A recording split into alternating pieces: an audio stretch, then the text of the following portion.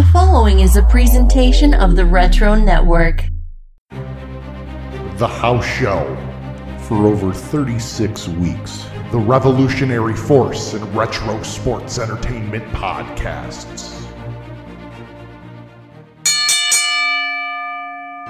Ladies and gentlemen, the Retro Network and the House Show proudly present to you this spooktacular time. Let's welcome the Trios Tag Team Champions of the world.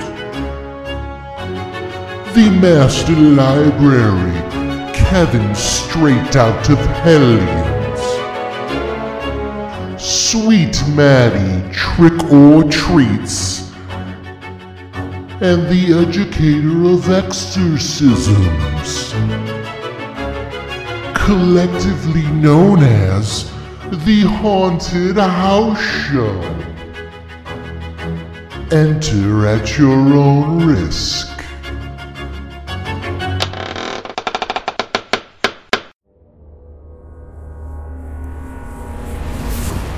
Halloween Havoc 1997.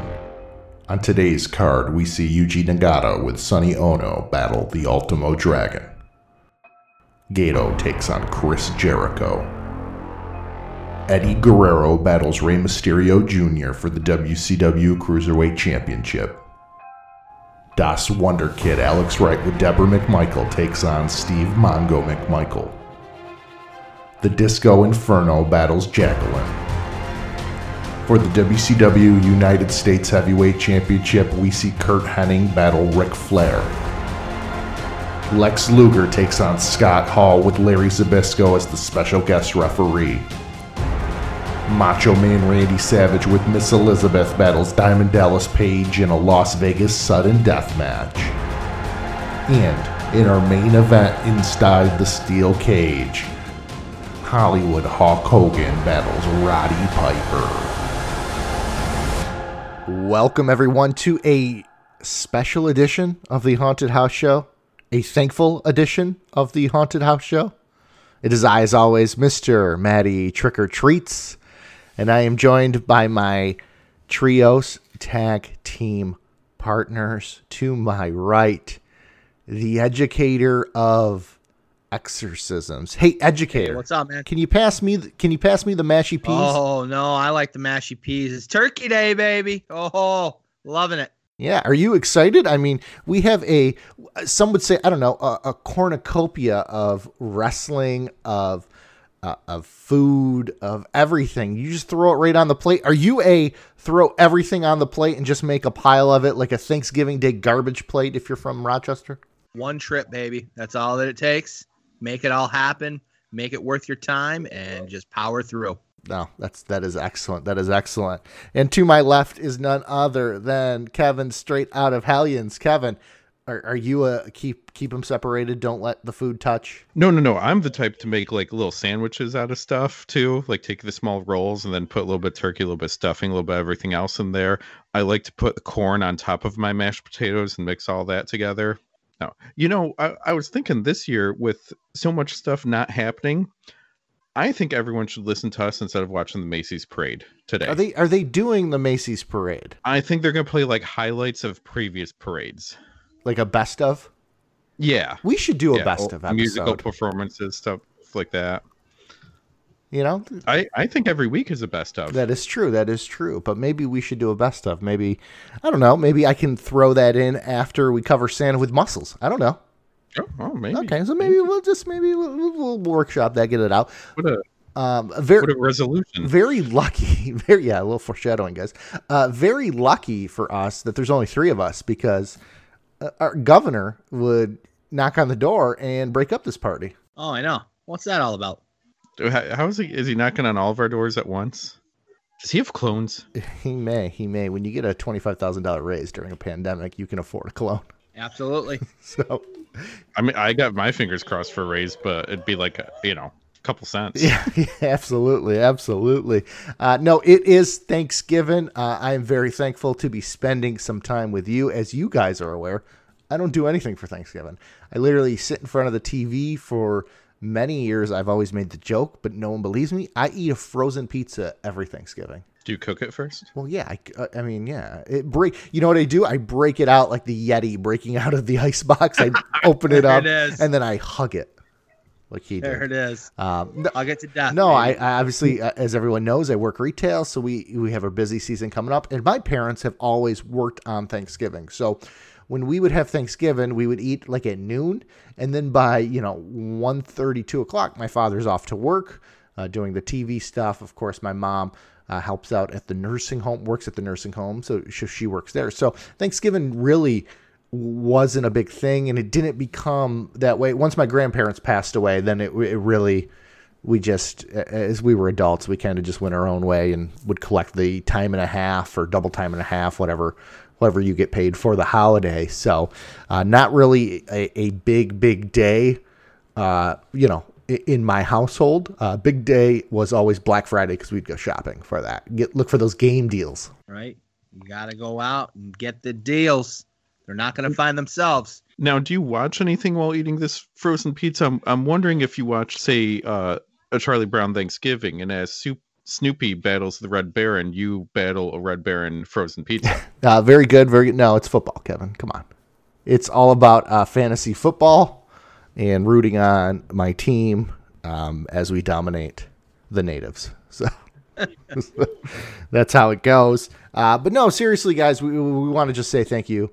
And thanks for, carving out part of your weekend. Obviously, I don't expect us to get a lot of listens on actual Thanksgiving, but we know you may be traveling to visit family, or this year, maybe not. Maybe you're stuck at home looking to kill some time.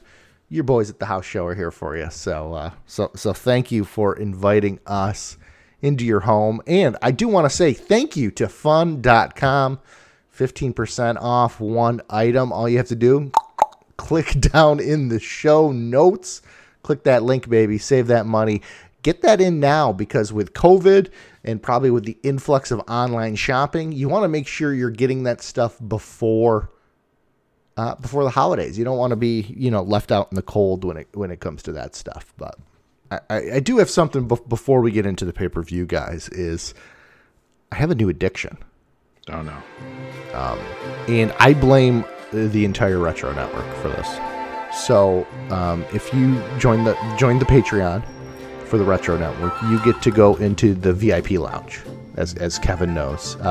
Educator, of course, not on any sort of social media platform. So social media. Smart move. So anyway, he's also happier. They constantly post food photos of different holiday foods they find, sugar cookie M&Ms and Elf on the Shelf cereal. And they posted Mountain Dew Merry Mashup. Mm-hmm.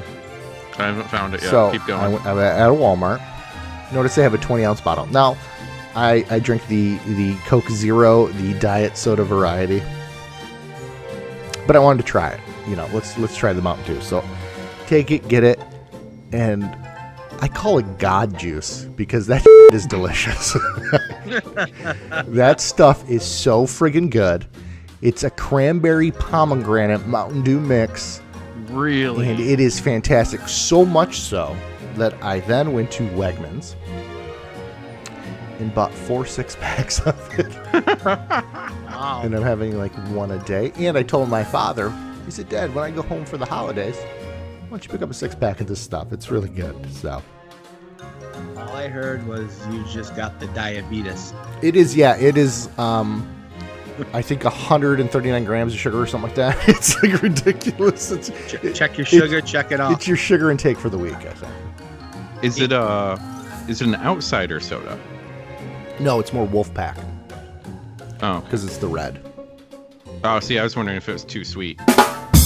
No, the Young Bucks are not involved. Oh, God. Shout out to Crone Meltzer for that one.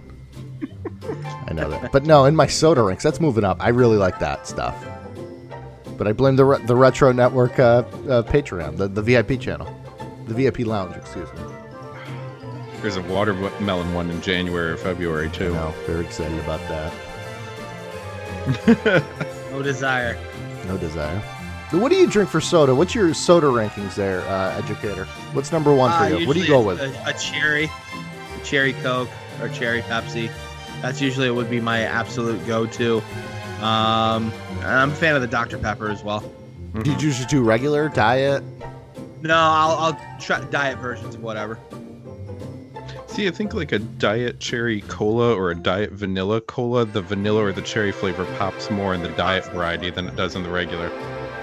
Yeah. And everyone knows Kevin loves his cherries popping, so. Now, Kevin, I got a question. There it is. Kevin, now for your soda rankings, what's number one for you? Oh, jeez. Code Red. And they're doing a Code Red Zero, right? They're supposed to. I can't wait for now, it. educator, are you familiar with the Mountain Dew Soda Challenge me and I was waiting. Kevin did? I was waiting. I am not. Do tell. All right, guys. So, Kevin and I, my cousin used to work at a hotel called The Inn, was the name of the hotel in Watertown. And we would hang out, as kids do, in the lobby of the hotel. Now, just imagine checking in to your hotel. Okay. And you have, I don't know, 10, 20-somethings just hanging out in the friggin' lobby of your hotel. Looking back on it. Looking back, what in the heck were we thinking? Yeah. So anyways, because he would do the overnight shift, so we would just go hang out, watch movies. There's a TV there. We'd go rent terrible horror movies from Blockbuster, bring them over to watch. Nice.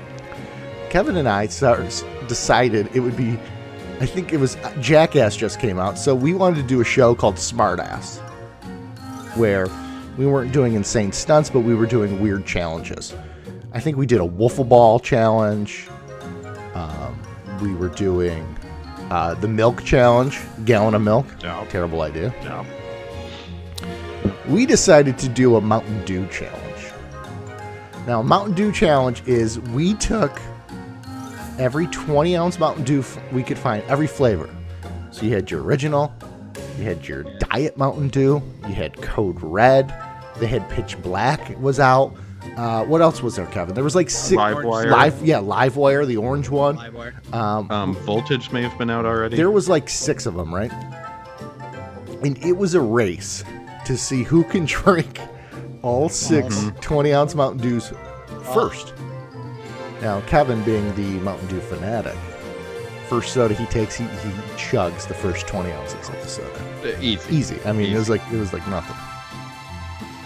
I was shocked. I said, it was like that whole thing, you can train for the fight, but you don't know what you're going to do once you get punched in the mouth. Your game plan goes up. That was his punch me in the mouth. Kevin, how did you train for that? Lifetime of poor choices. So I'm just going out there and saying it. Don't drink a lot of Mountain Dews in a row. Oh, God, no. Because how did your stomach feel, Kevin? Awful. Horrible. I was shaking. I was wide awake, but needed a nap. It's not good, Kevin. I couldn't even fit like a drop of water in my stomach. It was just all bubbling, gassy. How many Mountain Dews did you go through? Like 3 of them? Oh, 3 instantly. And then I had to slow it down. And then I think, if I recall, because we were watching something at the same time, I looked over and I would see like you had 1 bottle left. And it turned out you had just moved all of your full bottles to somewhere I couldn't see. So I actually thought you were a lot further ahead than I was. So I had to pick up the pace. Mind games. I was like the fiend of Mountain Dew. I'm hiding stuff. They're moving them. I have secret powers. I was just laying there holding myself, wondering why I'm single at the time. God, it was good times, Kevin. My favorite, though, was the milk challenge. And then we made the video of you had to drink a gallon. I have it floating around here somewhere. Oh, yeah, we should put that up on the Retro Network. That would be great. It's probably retro by now. God. Probably retro by now. The milk challenge is great, though, because you have to drink a gallon of milk in an hour. So my thought was, I'll just do a shot of milk every minute, like a power hour with milk, right? Right. So I'm doing it, and it started working out good. And I did chocolate milk, because I don't like milk. But I'll do chocolate. It's a little heavier. That's fine. Kevin's doing milk. But Kevin made the cardinal mistake of going to Wendy's, like... No, Taco Bell. Was it Taco Bell? Yeah. What did you get at Taco Bell right before? Oh, I don't even remember. A couple quesadillas. Yeah. A poor choice was driving me around midnight too. So. Yeah. So Kevin ate a bunch of fast food. And by the way, Kevin, when you're in your 20s, you don't just eat one combo meal. You have a combo meal. You have a couple things off the value menu. Gotta add on to it. Gotta add on to it. You had a Baja Blast, I think. You gotta have. Oh yeah, it's a Taco Bell exclusive. And then you're doing the milk challenge, and I think my stomach was. You just can't do it physically. It's tough because you just too much intake. You just vomit, and I think we both vomited that. I think. Well, it's on camera, both of us. I think you could train for it. But I think the on-the-spot challenge was poor. Well, that was the whole idea. point of it, was we would challenge, and then, of course, if you won, you had to do the tough enough push-ups, where, as you're doing the push-up, I forgot about the push-ups. I am Kevin Decent would be the push-up you have to say, as you do the push-up. And the other thing we did was the chops, where chops are great. Where you get 10 chops no matter where you are. Same thing with the push-ups. The push-ups where we could be at church and Kevin would say, drop it, give me 10 push-ups. And you have to do the push-ups. Years before How I Met Your Mother, because they do slaps giving and all that stuff on there. Years before that. I'm surprised you haven't told Declan this is how you met Elise. So. He probably wouldn't care unless I recreated it in like Roblox or Minecraft. So there he was drinking a gallon of Pokemon juice. So anyways, why don't we speaking of madness, why don't we snap into the madness here of Halloween Havoc 1997. This takes place on October 26th of that same year. We are back at the MGM Grand Garden Arena. And Slim Jim's is back. Really, guys, this is a continuation of the previous pay-per-view. I mean, you could have played these back-to-back. And, I mean, it literally, the main event, which is Hogan versus Piper, that's how the last one ended. The Slim Jims, everything's the same. This could have taken place the next night for all we know, and they held on to the tape for a year later. It's just crazy how Hogan and Macho are enemies. Piper does a run-in, and now we got Hogan versus Piper, and Macho does the run-in. I mean, maybe it would have been a little better if Piper was a year younger, or 5 or 10. Yeah, so we get our Hogan-Piper intro, and then we really go right into match number 1 on the night, which was Yuji Nagata with Sonny Ono taking on Ultimo Dragon. And for this call, we bring in Mike Tenay for the first 3 to 4 matches.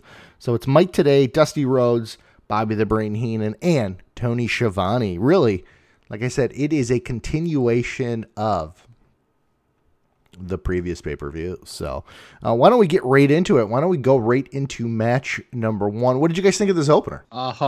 Sonny Ono, the king of the selfie in the disposable camera.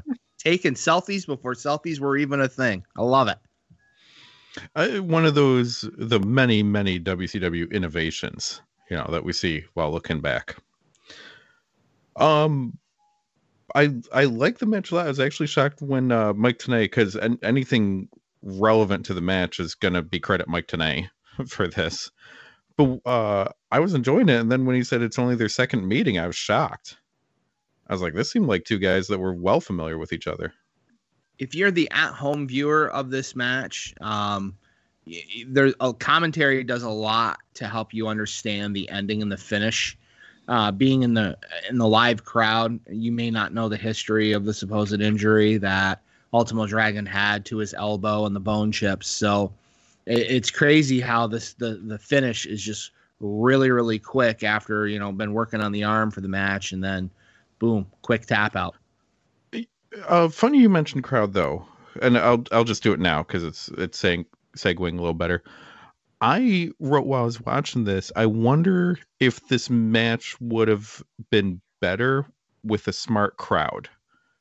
Like put this in front of a Philly crowd, or like a hot indie crowd, like a crowd more familiar with Japanese wrestling than this crowd. If they would have been really into it and oohing and ahhing and, reacting to certain spots, and then it would have elevated the entire match along. Well, I think whenever you get a hot crowd, it's going to elevate the match. It's funny because when you see later, when you get to, Jericho seems over with the crowd. Of course, Mysterio and Eddie are really over. So I don't think it's the fact that the crowd wasn't smart. It's just probably a fact that they weren't too familiar with Nagata and Ultimo Dragon, even though these two put on a banger of a match. And we were talking in our pre-show production meeting, if you will. I loved this match. I thought it was awesome. That was a good match, yeah. I mean, this could be a top 5 contender, in my opinion. There were 3 matches on this card, spoiler alert, that I thought could be top 5. And this was one of them. When this match happened and knowing things were coming later, I was like, I can't set the bar that high yet when I know what's coming. Yeah, I get it. The Eddie's match with Ray has such a high following. So it's going to be hard to really compare this one to that one later in the match. I mean, it is, a couple matches away. So, Educator, let's see here. Great match. We're starting it off. We ended last pay-per-view. I know where you're going with Kevin this. Hellions. Mm-hmm. Now, we said this was a continuation of Halloween Havoc 1996. Do we start with the Masked Libraries? Now, Patreon exclusive notes for match number 1. It would only be fitting, Hellions, right? I mean, you had to finish the show. Why not, jerk the curtain on this one, baby? You ready? Right. Why not bookend? Not this time. Nah, I had. All right. So we got Yuji Nagata coming to the ring with Sonny Ono, and Yuji Nagata looks like he's wearing catcher's chest protector on for his gear. Very, very interesting choice of entrance gear. Ultimo Dragon making his way to the ring, looking as stellar as always. We see the match start with Ultimo Dragon with a shoulder tackle and then eventually a leg sweep to take down Yuji Nagata. We see Nagata Irish whip Ultimo Dragon in the corner, and Ultimo Dragon does his noted headstand up in the corner, and then he does like his little double foot scorpion kick to knock Nagata down.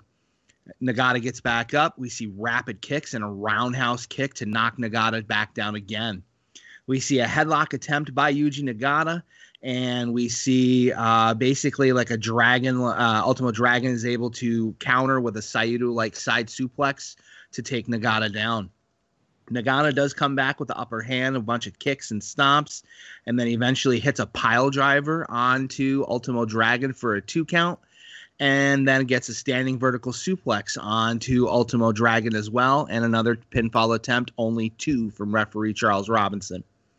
We see Yuji Nagata do a lot of stiff kicks to Ultimo Dragon. His 3rd attempt for a stiff kick to the chest. Ultimo Dragon catches him and does a vicious-looking dragon screw leg whip. And really cranks on that knee and gets Nagata to turn right around hard. We see a cutaway to the crowd, and we see the entrance of Raven's flock working their way down the aisleway towards to some seats in the stands. We see Raven, we see Saturn, we see Kidman, and who I originally thought was Sick Boy coming down. It turns out it was actually Stevie Richards with a goatee. So we've got the original, the crew from Raven's flock coming in to take a peek and seeing what's going on at Halloween Havoc. Ultimo Dragon back in the ring. We're back in the match now. Ultimo Dragon tries to do a slingshot crossbody from the ring out onto the floor, but Nagata ends up catching Ultimo Dragon with a kick to the chest. Dragon does recover and does an Irish whip to Nagata into the rail, and then he climbs up to the apron and hits his known second rope springboard Asai moonsault onto Yuji Nagata, twisting back towards the entranceway on the floor. Nagata again sets up for a superplex back into the ring, but Ultimo Dragon is able to essentially do a sunset flip and then turns it into a standing power bomb and gets a 2 count from referee Charles Robinson. We see the Ultimo Dragon do a body slam and then a top rope moonsault onto Yuji Nagata, only for a 2 count. And then we start to hear commentary begin discussing an injury that Ultimo Dragon had been working on right about the same time, where Yuji Nagata grabs Ultimo Dragon by a wrist lock and then cranks his arm over the back bar connecting the metal turnbuckle to the actual ring post. So we see an arm breaker over the shoulder to continue working on the elbow. We see Yuji Nagata do a belly-to-belly overhead release suplex onto Ultimo Dragon for a 2 count.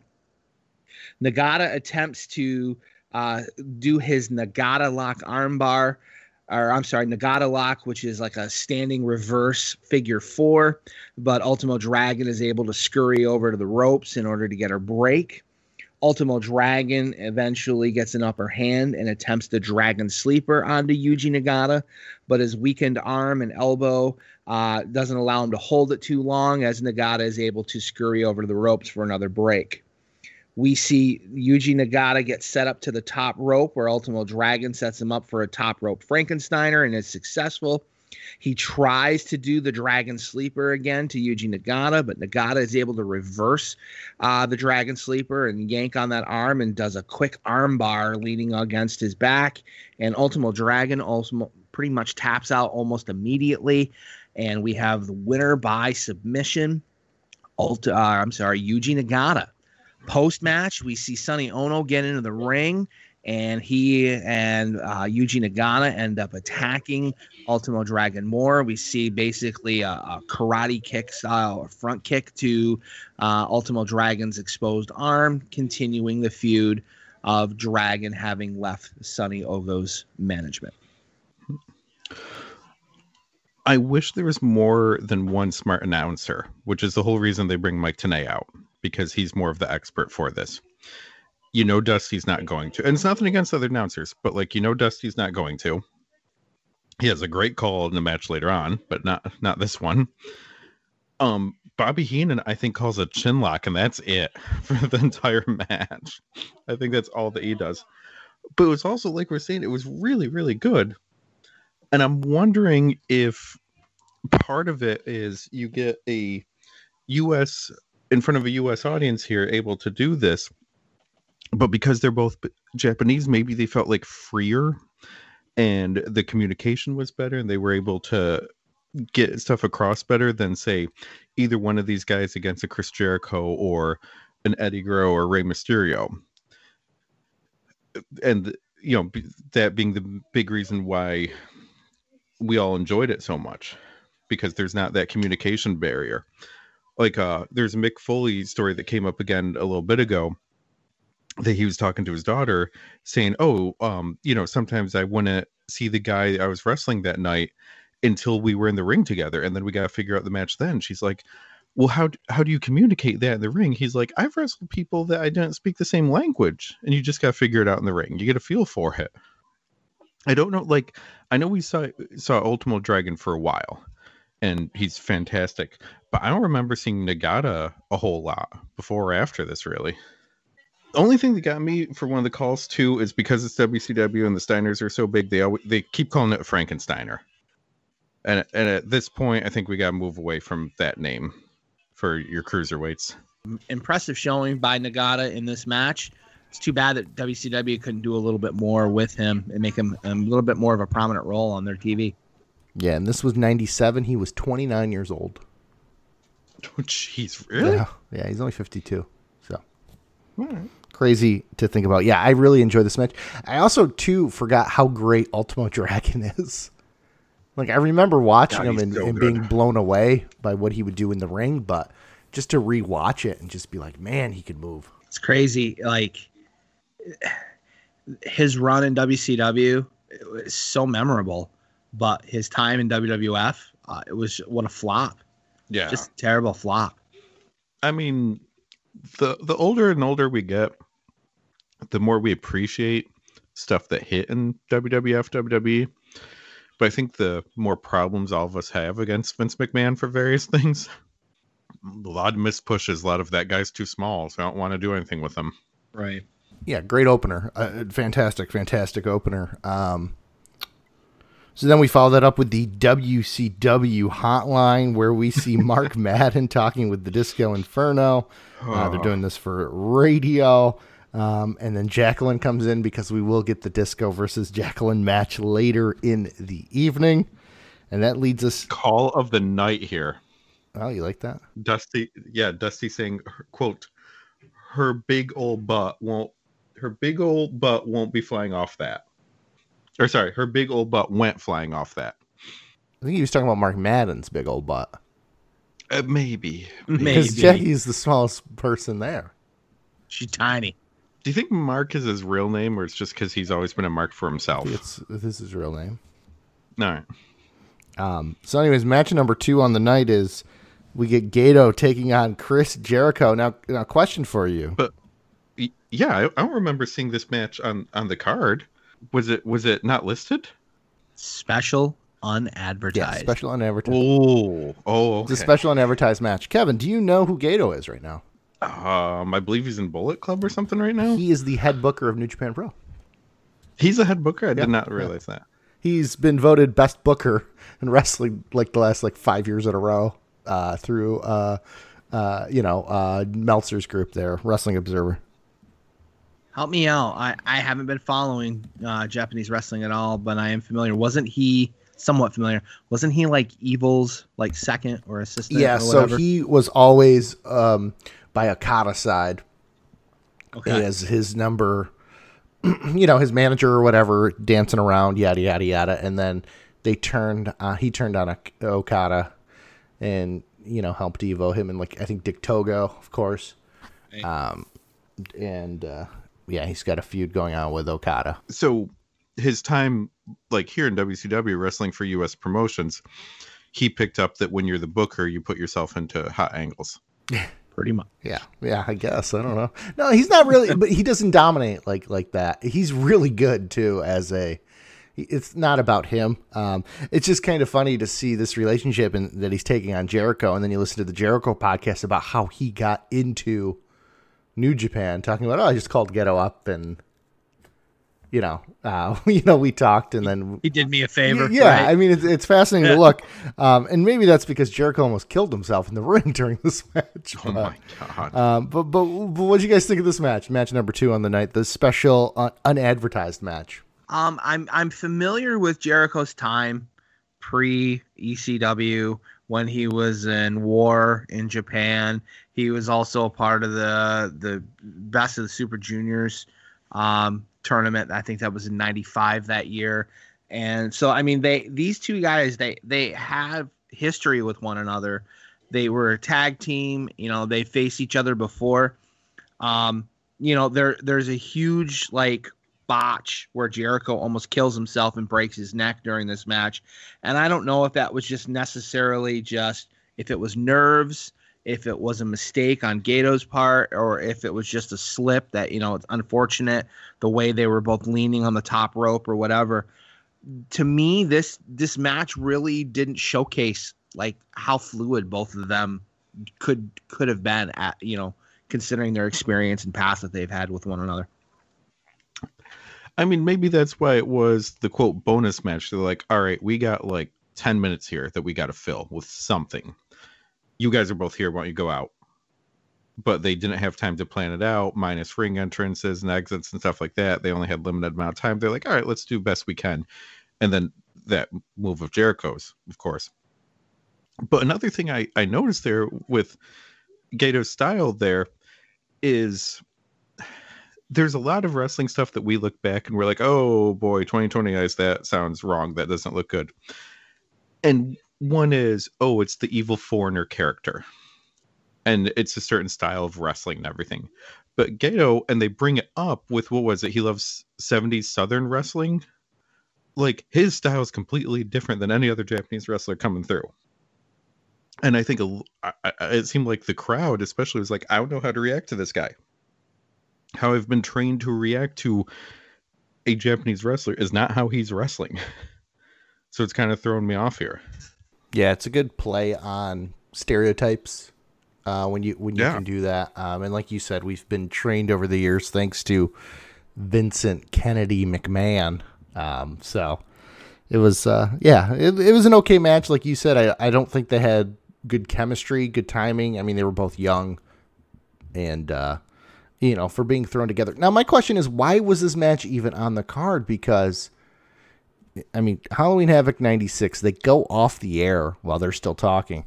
97, they also, spoiler alert, leave the show quick. Pretty close. Yeah, they do. I mean, there's a lot. There's no time to breathe, to let the aftermath breathe. So just kind of interesting, the philosophy. And I think, we're going to get to is 98 is the next one where the pay-per-view gets cut off? Like barely 2 minutes into the main event. I mean, we're talking about 3 years in a row where they're close to running out of time. So it's just it's kind of interesting how much they're jam packing into this show that doesn't need to be there. I mean, adding this match, I wonder if it's just something with a New Japan WCW deal, and all of a sudden they're like, "Oh, we want this guy on the card too," right? Just to keep our deal going. The other issues with the pay-per-view timing is flat out WCW issues. Right. Someone should have timed out the show a lot better. Yeah, no. So anyways, Educator, why don't you go ahead and break down match number 2? All right. So towards the beginning of the match, we see Chris Jericho with an Irish whip into the ropes to Gato. He ends up hitting a back elbow to knock Gato down. We see a standing vertical suplex onto Gato, and then Jericho is able to hit a quick snap there and gets a 2 count from referee Mickey J. Jericho goes for the shoulder tackle, but Gato ends up tossing Jericho over the top rope.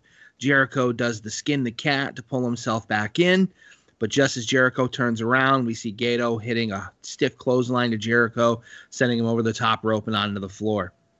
Back into the ring, Gato hits a scoop power slam for a 2 count after Jericho is rebounding from a corner Irish whip.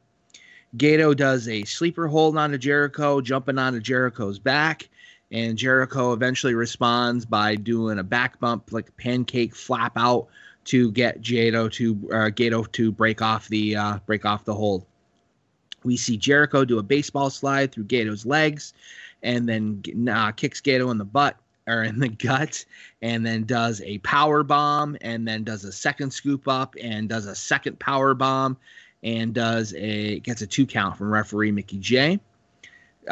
Jericho sits Gato up in the top corner as if he's going to be doing a superplex, and instead Gato stands up, so Jericho follows him up to the top rope.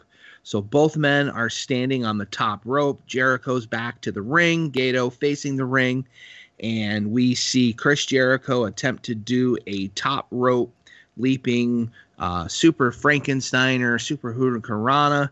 And unfortunately, there is a crazy botch where how Chris Jericho did not break his neck, how he did not die, just he didn't snap back quick enough, or Gato didn't flip forward fast enough.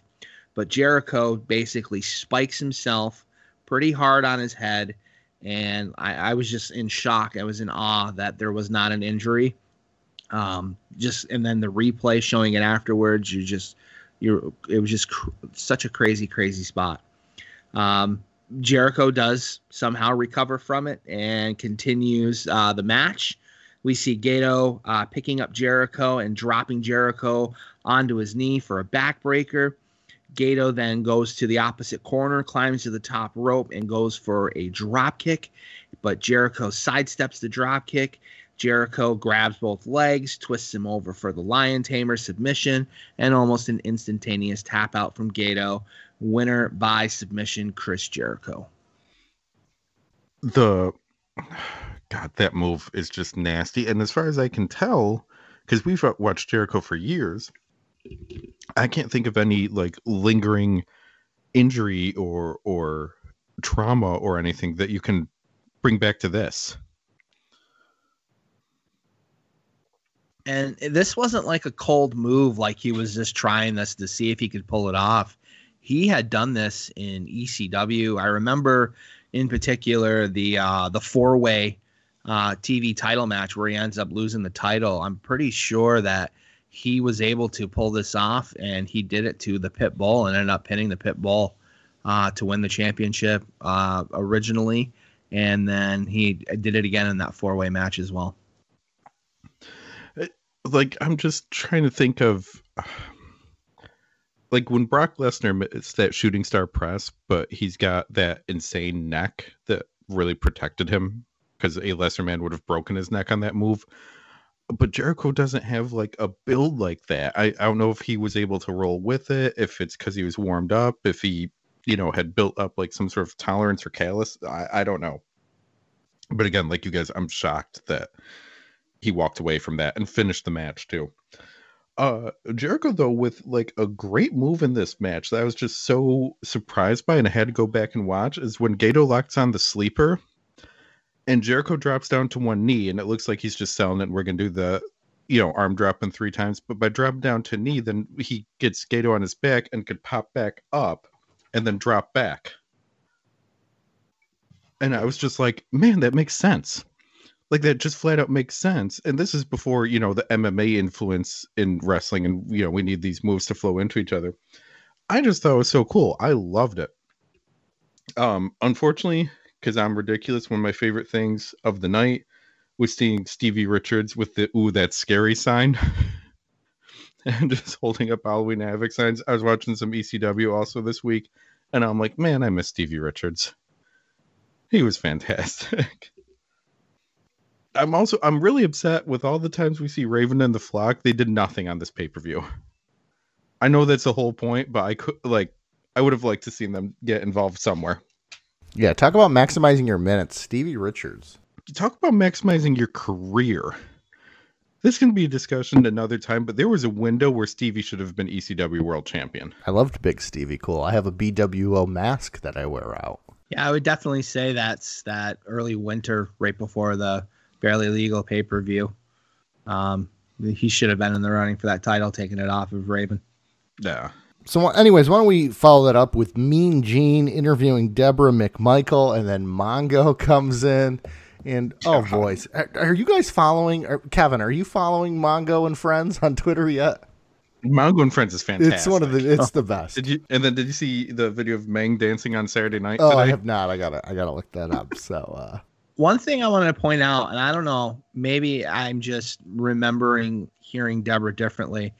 I remember in Deborah's run in WWE when she was with Austin, and anytime that she would be interviewed on camera, there was always like a very obvious lisp that you would hear her speak with. And then, I don't know, maybe it's just me. I'm not hearing it at all during this interview. Did you guys pick up on that, or you think it's something that maybe I'm just not hearing it at all, or am I exaggerating how bad I think her lisp was in WWE? Or this isn't. I'm not knocking a thing here. I'm legit curious. Could she have had like dental work done in between? Oh, you know what? Possibly. Did she get the Roman Reigns teeth? Yeah, that could very well. You're right. That could very well be it then. She got the tribal teeth.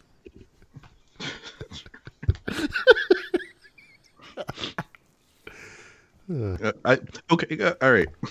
So for Deborah's promo here, and then Mongo coming in, is there any world in which you would be like, hey, I'll go ahead and do an angle with my wife in front of national TV and millions of people watching and thousands of people in the arena? Sure, why not? As she's taking half my money in real life. Well, I mean, isn't Were they on the legit outs right by this time? Well, okay, she was with Mongo.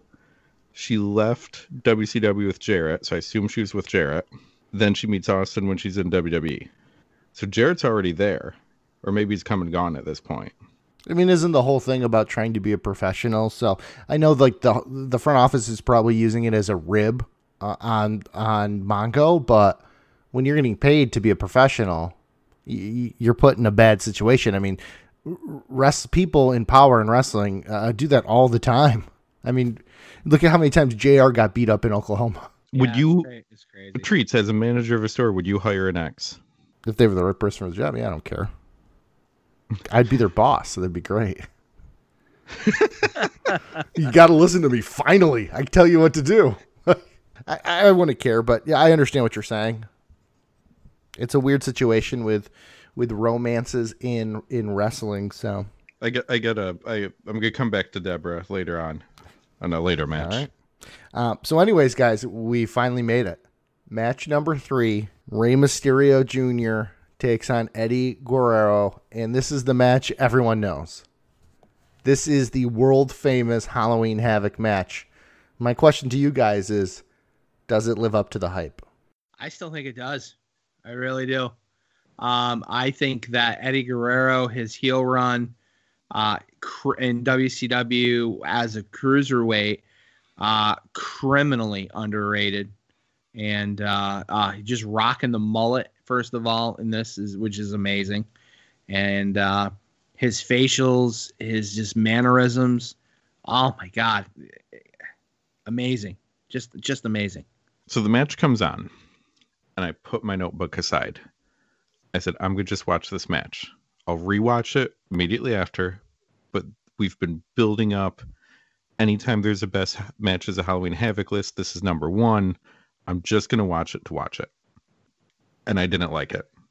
I was just like, this? Really? This? So then I went back to watch it again to actually write my notes. And then I loved it. And I think it's kind of like when everyone's been building up a movie or a band or TV show or something like that, and you go to watch it when there's all this hype around it and you don't care for it. But then later on at your own leisure, you watch it again and you're like, okay, I get it now. I see it now. I hope you got better notes than I do. I have some notes. So you didn't like it? I liked it a lot more rewatching. So the weird thing is when you turn off your brain and you're not using your critical eye for it, you don't like the match. But then when you put your notes on and you're going to put your critical eye on it, you liked it? Okay.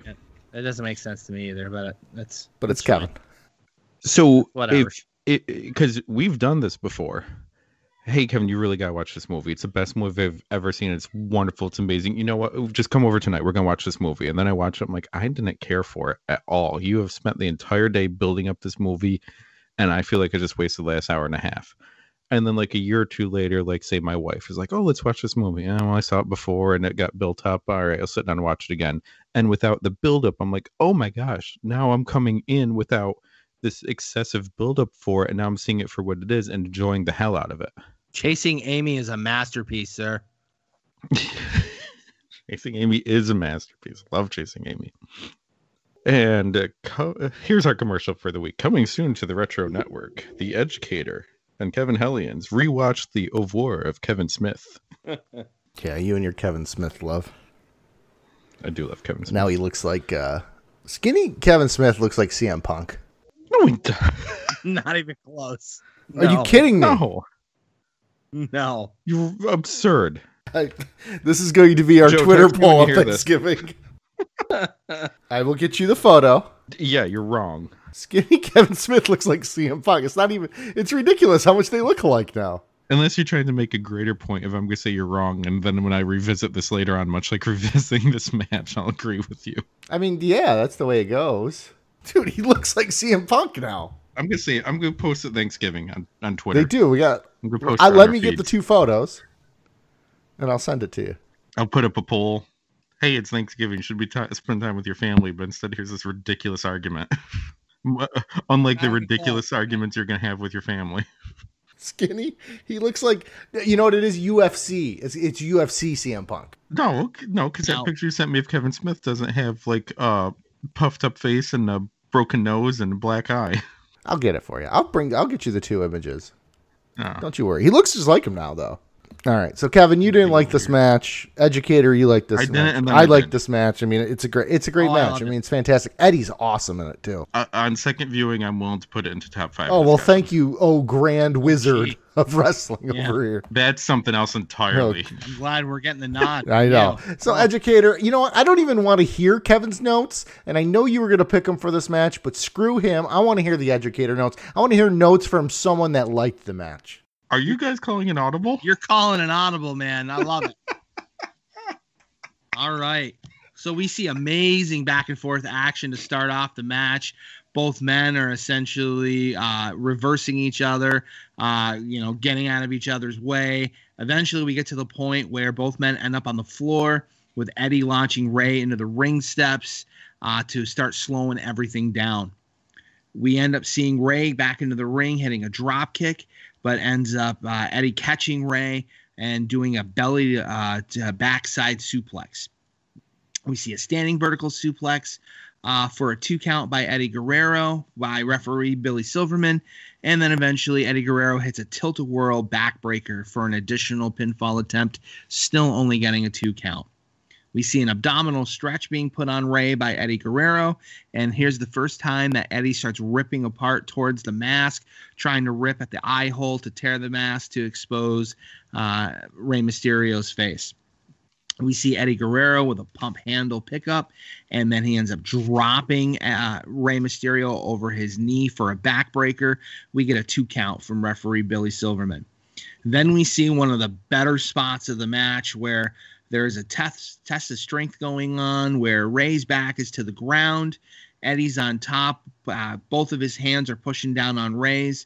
Rey is able to pull up from the mat itself and does a springboard to the top rope.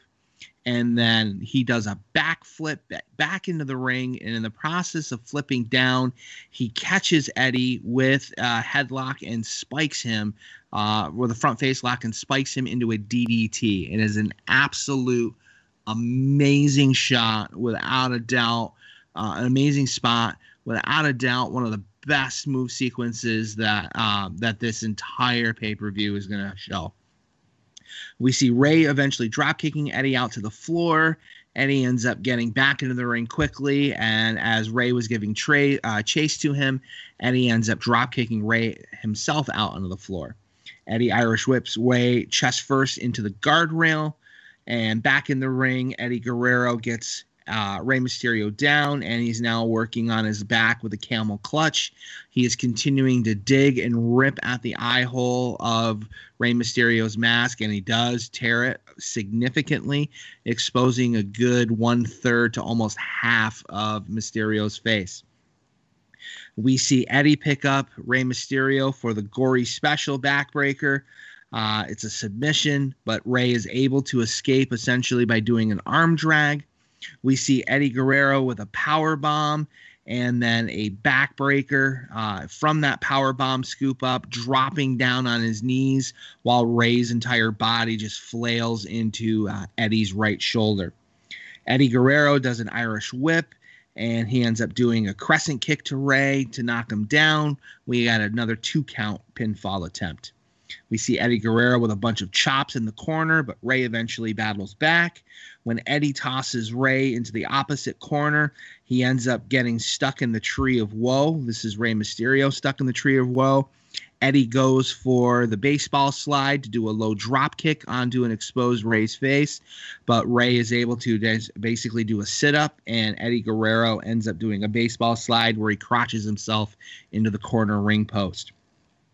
Rey Mysterio ends up doing a crossbody from the top rope turnbuckle over the turnbuckle post and onto the floor towards Eddie Guerrero. Back in the ring, we see Eddie fall victim to a standing Hurricanrana by Rey to get a 2 count. Rey ends up doing a head scissors takedown in order to get Eddie out to the floor. We see another amazing combination of moves where Rey runs the ropes and does a spring, basically a front somersault flip over the top rope. And then as his legs hit Eddie, he ends up doing a head scissors to Eddie and spinning Eddie around onto the floor. Rey then throws Eddie back into the ring. Rey climbs to the top rope as if he's going to do a moonsault, but he ends up doing like a twisting senton backsplash onto Eddie for a 2 count. Rey does a body slam and attempts to do like an Arabian facebuster, split-legged moonsault, but Eddie ends up putting up his knees, and Rey Mysterio crashes and burns hard across Eddie's knees. We see Eddie Guerrero scoop up Rey Mysterio and hits a vicious power bomb and folds up Rey's body. He gets a very long 2 count. Eddie is now visibly frustrated that power bomb did not finish off Rey Mysterio for the match. Eddie Guerrero does a fireman's carry onto Rey where he flops him into the turnbuckle.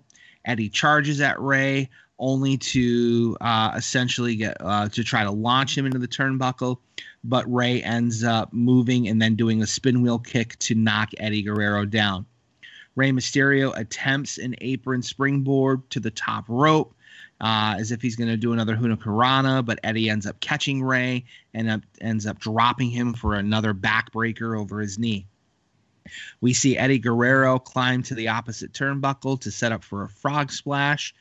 Rey Mysterio ends up moving out of the way, and Eddie kind of does like a forward tumble roll through, and Eddie follows up by crotching Rey over onto the top turnbuckle. As Eddie tries to do a second rope outsider's edge splash mountain like power bomb, Rey is able to twist his body, and as Eddie is jumping off the second rope to do the move, Rey turns it into a Hurricane Rana and into a tight roll up for a 1-2-3 pin. Your winner and new cruiserweight champion, Rey Mysterio Jr. Yeah, this is a fantastic match. Kevin, you're not even reading your notes for this. Not now, man. I mean, I had You lost your. You know what? No, you lost your it doesn't chance. matter. You lost. You had to do a second watch in order to realize, it's good. Oh. So no, we don't get your notes. If you want his notes, go to Patreon. Oh, it's not even to get to comment. No, on the you match? don't. You don't Nope. get to. You've already commented on the match. You didn't like it. But then I did like it. You can't play both sides of the field here. You're flip flopping like you're John Kerry. Boom, very topical. Why don't we move on? We get Mean Gene talking about the hotline, and then we get to see the NWO locker room where we get Bischoff and Hollywood Hogan, and then we go right into match number 4 on the night, which is Mongo Steve McMichael taking on Das Wonder Kid Alex Wright with Deborah McMichael in his corner. We get to see Goldberg during this match. What a classic, huh? Last week you guys were very excited about Mongo and Benoit and the Faces of Fear in that match. Does Mongo go 2 for 2 with this one? Oh dear, no. No. This match is proof why Mongo should have stayed as a tag guy, limited in and out. He can't do a 1-on-1. Not good at all. Yeah, that's a good point, especially considering he's a former U.S. champion too. But you're right, protecting him in a tag would have worked. Whatever his deal was clearly I get to wrestle and be put into prime positions here. Keep him protected. That's like with you, Kevin. We don't let you. If anything, the run-in a couple weeks ago proved you can't go solo. So all right. So speaking of people that may or may not be able to hack it, Alex Wright, any good? Lucky to have a job? Maybe he was friends with someone and consistent. Big kid, lanky kid, Very really lanky. well in shape. It didn't make sense to me how he was cruiserweight champion at one point. There's just What was no the way. limit? 215. You can't convince me that he was cruiserweight. I mean, he was of cruiserweight size. But I mean, TV champ, I can buy into that. That's fine. Contender for the U.S. title, fine. But he was never going to be a main event guy. He had the look, for, to attract the younger girls kind of deal. But he was never going to be a main event guy, but definitely much more functional and accomplished than what McMichael ever thought of being. Oh God, yeah. I mean, honestly, my favorite version of Alex Wright is the Berlin character. I loved that. Yeah. Alex Wright was, he's a mid-card guy. It's kind of there. He's not bad. I didn't think It he is was shocking terrible. he never even got a short run in WWF, like invasion angle, buyout, anything. Right. Yeah. I think there was just opportunity for him to go home back to Germany and be on the European wrestling scene. Yeah. Plus, I mean, he had some health issues too. I mean, wasn't the whole point why he changed his character and he ended up shaving his head because he had I want to say brain tumor or something like that. But they were able to take care of it. I'm not sure. So anyways, Educator, why don't you go ahead and break this one down for us? All right. So at the start of the match, we see Alex Wright with a kick to the gut to McMichael, and he forearms Mongo a few times. And then he ends up doing an armbar to Mongo, but Mongo's able to reverse that armbar and give one back to Alex Wright. He ends up body slamming Alex Wright and getting a 2 count from referee Charles Robinson. Mongo starts working on a headlock. Alex Wright is able to escape and do an arm drag onto Mongo to get him down to the mat. Alex Wright starts to work a wrist lock to take Mongo McMichael down, and we see a bunch of stomps to Mongo's shoulder and upper body. Mongo is able to do a reversal and essentially does the same thing, using a wrist lock to take Alex Wright down. but Mongo's now dropping elbows and knees to Wright's body to continue to work the upper body. Mongo looks very awkward. At one point, they're doing a spot on the ropes. Mongo barely glancing off of the ropes as they're running the ropes. We see Alex Wright with a shoulder tackle to knock down McMichael, which, that doesn't make sense to me, given the fact that McMichael's a football player and he should have better, much better balance, I guess. We see Mongo with a hip toss and a body slam to Alex Wright. Again, we're looking at real basic maneuvers, nothing significantly complicated. And now Mongo's been wrestling for over a year and a half now. We see Mongo with an Irish whip into the corner to Alex Wright. He charges in to go after Alex Wright, but Alex Wright picks up the big foot and ends up booting Mongo in the face. Alex Wright attempts to do a tombstone pile driver onto Mongo, and the spot looked like it meant to have Mongo kind of twist out of it and immediately pick up Alex Wright for the reversal. But unfortunately, when Mongo twists out, he ends up dropping on the canvas. So they have to improvise and do a kick in the gut spot to pick up Alex Wright. And Mongo is successful in doing so. And we see Mongo doing a spike pile driver, or the Mongo spike, so to speak, tombstone pile driver onto Alex Wright. And then we get a very, very awkward out of angle positioning of Deborah's involvement in the match, where after the tombstone pile driver, she now gets up on the apron to distract referee Charles Robinson. And during this distraction, we see coming out of the crowd Bill Goldberg, who jumps the guardrail and gets into the ring. And he's like circling 2/3 of the way around the ring to try to keep Charles Robinson's back to him so that he can spear Bongo McMichael. He ends up hitting the shoulder tackle spear. Unfortunately, it's a weak-looking one because Alex Wright's body is kind of in the middle of the ring, blocking Goldberg's attempt to charge the ring and do the spear appropriately. We see Goldberg hitting the jackhammer onto McMichael. He then awkwardly picks up Alex Wright and kind of flops his body down onto Mongo. And during this whole time, we see referee Charles Robinson keep glancing behind, wondering if the spots are over. It was just terrible referee positioning, unfortunately. How the ref didn't hear Goldberg dropping McMichael down for the just the whole kayfabe thing. It didn't come off very well at all. In the end, we end up having Alex Wright getting the pin and victory over Steve McMichael. Post-match, we see Deborah walk over to Goldberg and hand Goldberg something. Commentary is suggesting that was Steve McMichael's Super Bowl ring. And when Alex Wright goes to, I guess maybe say thank you or high-five Goldberg, Goldberg ends up attacking Alex Wright, and he throws Alex Wright in the ring, does a spear and jackhammer onto Alex Wright. So both McMichael and Alex Wright laid out by Goldberg in the match.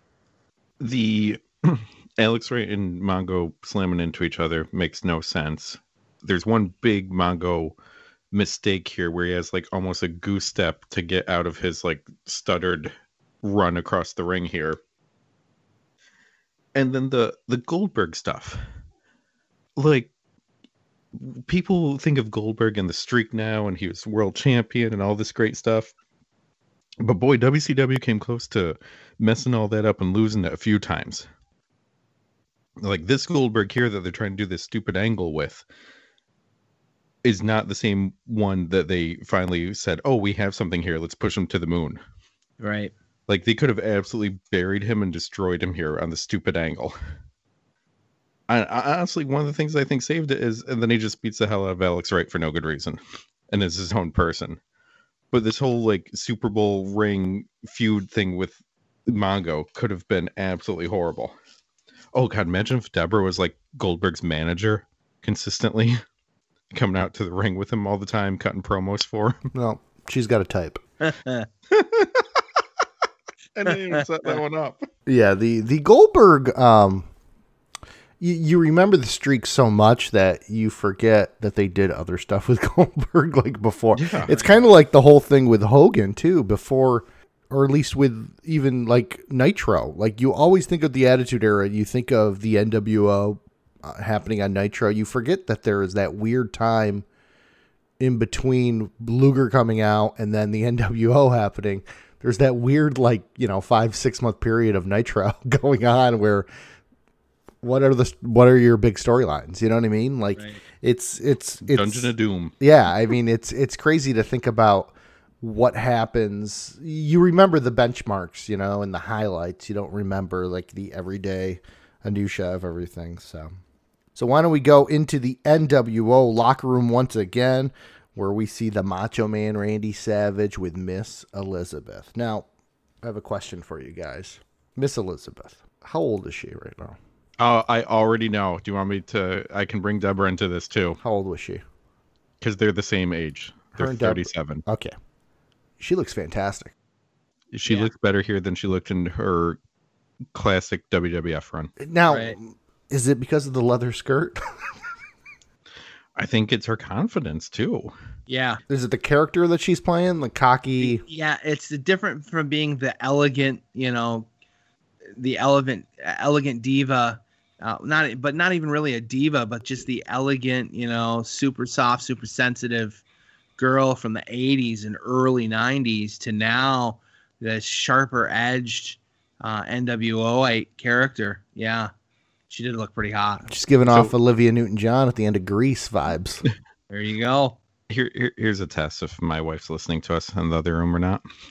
There's a difference between, and I'm talking Miss Elizabeth here, I'm in my 20s and I'm cute, versus I'm in my 30s and I know what I want out of life and I carry myself with a certain confidence. Right. And it's crazy here in that, like, Savage and Elizabeth are long since divorced, since separated, and they're still continuing the professional relationship because, I mean, that's all that you remember Macho Man Randy Savage just being involved with Elizabeth as his manager, in his corner. So just crazy.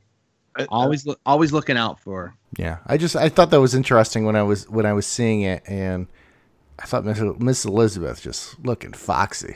I think like Macho Man and Elizabeth was such a crossover thing. Like people that aren't into wrestling know who Macho Man and Elizabeth are, and they remember the love story and everything. But this NWO version of Elizabeth is grossly underrated.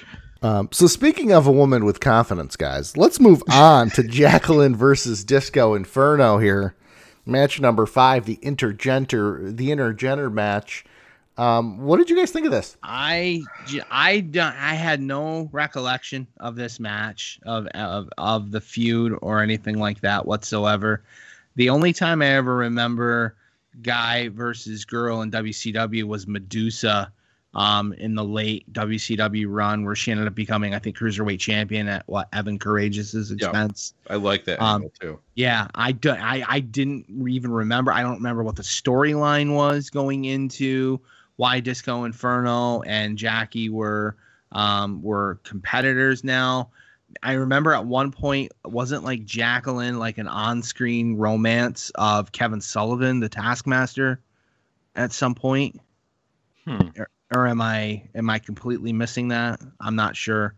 Like part of wrestling is let's put something on the card for everyone, and where the nice wording is someone like an Andre the Giant is an attraction. Right. You could also say freak show. So this is kind of like, everyone come out, pay your 2 bits, watch a woman beat up a man. Yeah. No, I'm thinking back, Jacqueline. Yeah, because didn't she like lay over Kevin Sullivan's body when Benoit did the swan dive through the table through both of them? She was trying to protect him. Yeah, I mean that sounds familiar to me. So, I just remembering Jacqueline's history in WWF post her run in WCW. The fun bags come out, they do. And her coming to the ring, and the way that they're showing her walking to the ring and how they're zoomed in on her upper body, you're just like, it's obvious she's going to have gear problems in this match. and she fell out at one point, and even the crowd went nuts, and commentary even talked about it. And then she's constantly adjusting herself to not expose herself during the match. And unfortunately, that took a lot away from what limited offense that she was able to get in. I mean, at this point too, looking career, how many are accidents and how many are like, oh, we know she'd be up for it. Right. You know, and some people have that mentality of, I don't care if you see. It's not a big deal to me. I paid a lot of money for this. I may as well show it off. Right. Which is shocking that we don't get a Disco Inferno wardrobe malfunction. You know? So anyways, Educator, so we audibled from Kevin calling Rey Mysterio versus Eddie. I mean, this one's right up his alley. Yeah. Yeah, I'm not going to give him the satisfaction of this one. Okay. Sorry. Not going to happen. I was hoping one of his notes would pop out during Yeah, right. Unfortunately, the entire story, or the majority of the storyline for this entire match, is Disco Inferno not wanting to engage at all with Jacqueline. He thinks it's crazy, it's ludicrous that he has to wrestle a woman in the match.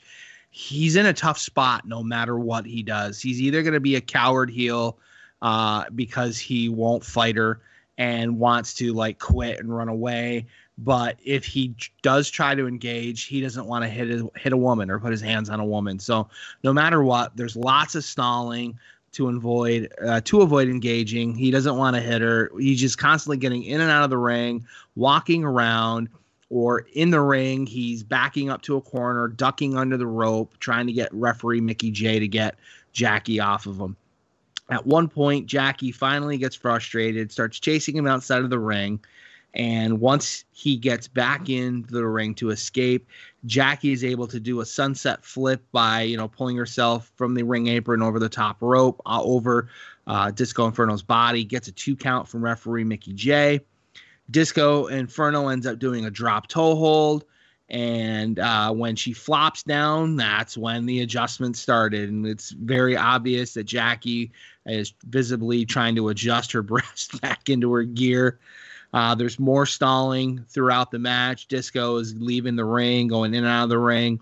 At one point, Jackie is able to grab onto Disco, but Disco ends up doing an arm drag to Jackie, and then he scoots out of the ring for another time to start circling around. The third time he leaves the ring, we're now starting to get the crowd turning on the concept of the match, audibly booing from the crowd. Just they're not into this at all. Finally, back in the ring, we see Jackie with a big boot to the gut and a lot of punches and forearms to Disco Inferno. Disco Inferno rolls out to the floor, waves his hands as if he's going to leave. He starts going back up the entranceway towards the back curtain. Jackie ends up chasing him and knocking him down. We see lots of forearms, and Disco is eventually Irish whipped into back into the ring. We're Irish whipped into the ropes. Jackie is able to reverse and ends up doing a hip toss.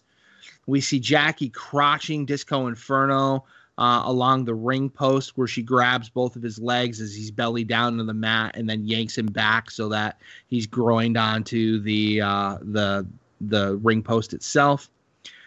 On the floor, we see Jackie do a really decent looking kind of like a snap suplex onto Disco Inferno onto the floor mats at ringside. We see Jackie with 2 very stiff clotheslines and a float over DDT as she's rebounding off of the ropes onto Disco. She ends up climbing into the top rope and does a high cross body, a decent looking one. High cross body off the top rope, but Disco kind of rolls through with the momentum and tries to hold Jackie down for a pin, but only gets a 2 count as she's able to escape. Disco Inferno is kind of frustrated that roll through didn't lead to a win, so he starts questioning Mickey J. He turns around towards the corner. He's kind of frustrated with himself, and Jackie catches him for a quick roll up and a big 1-2-3 victory. So once the match got going, I really enjoyed the heck out of it. But the stalling at the beginning was just taking forever. I actually wrote down, come on, something needs to happen in this match. It just kept going on and on and on. It was driving me nuts. But Jackie can wrestle, probably against anyone, can take the bumps. And I get the point of the whole disco thing, like he doesn't want to hit a woman. And let me get my wording here right. There's a difference between hitting Jackie back in a match, or a China, or someone like that, versus like Elizabeth or Deborah. Like no one's gonna be mad at Disco here against Jackie. Even though that's the whole setup for the beginning. And this might seem like I'm making a joke because of my reaction to a previous match, and I'm not, for real. But I really think the crowd was just as into this match as they were Ray versus Eddie. The crowd was going nuts for this match. I don't know if it's because of the, attraction / freak show aspect of it. I don't know if it's because of Jackie's gear, whatever the reason, but I really think the crowd loved this match.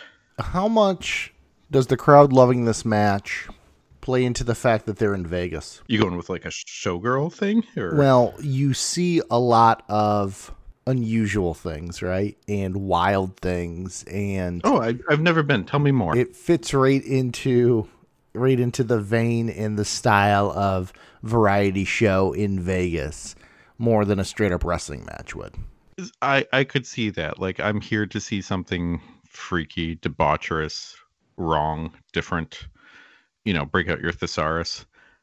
And this match would be the closest to something like that, what I was already here to see. I could see that.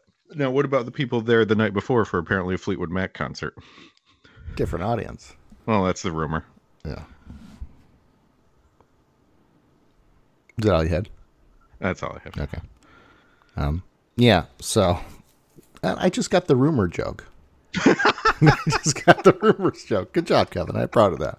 You know what? On that note, guys, why don't we, to celebrate Kevin's joke, why don't we take a quick little commercial break? Promotional consideration paid for by the following.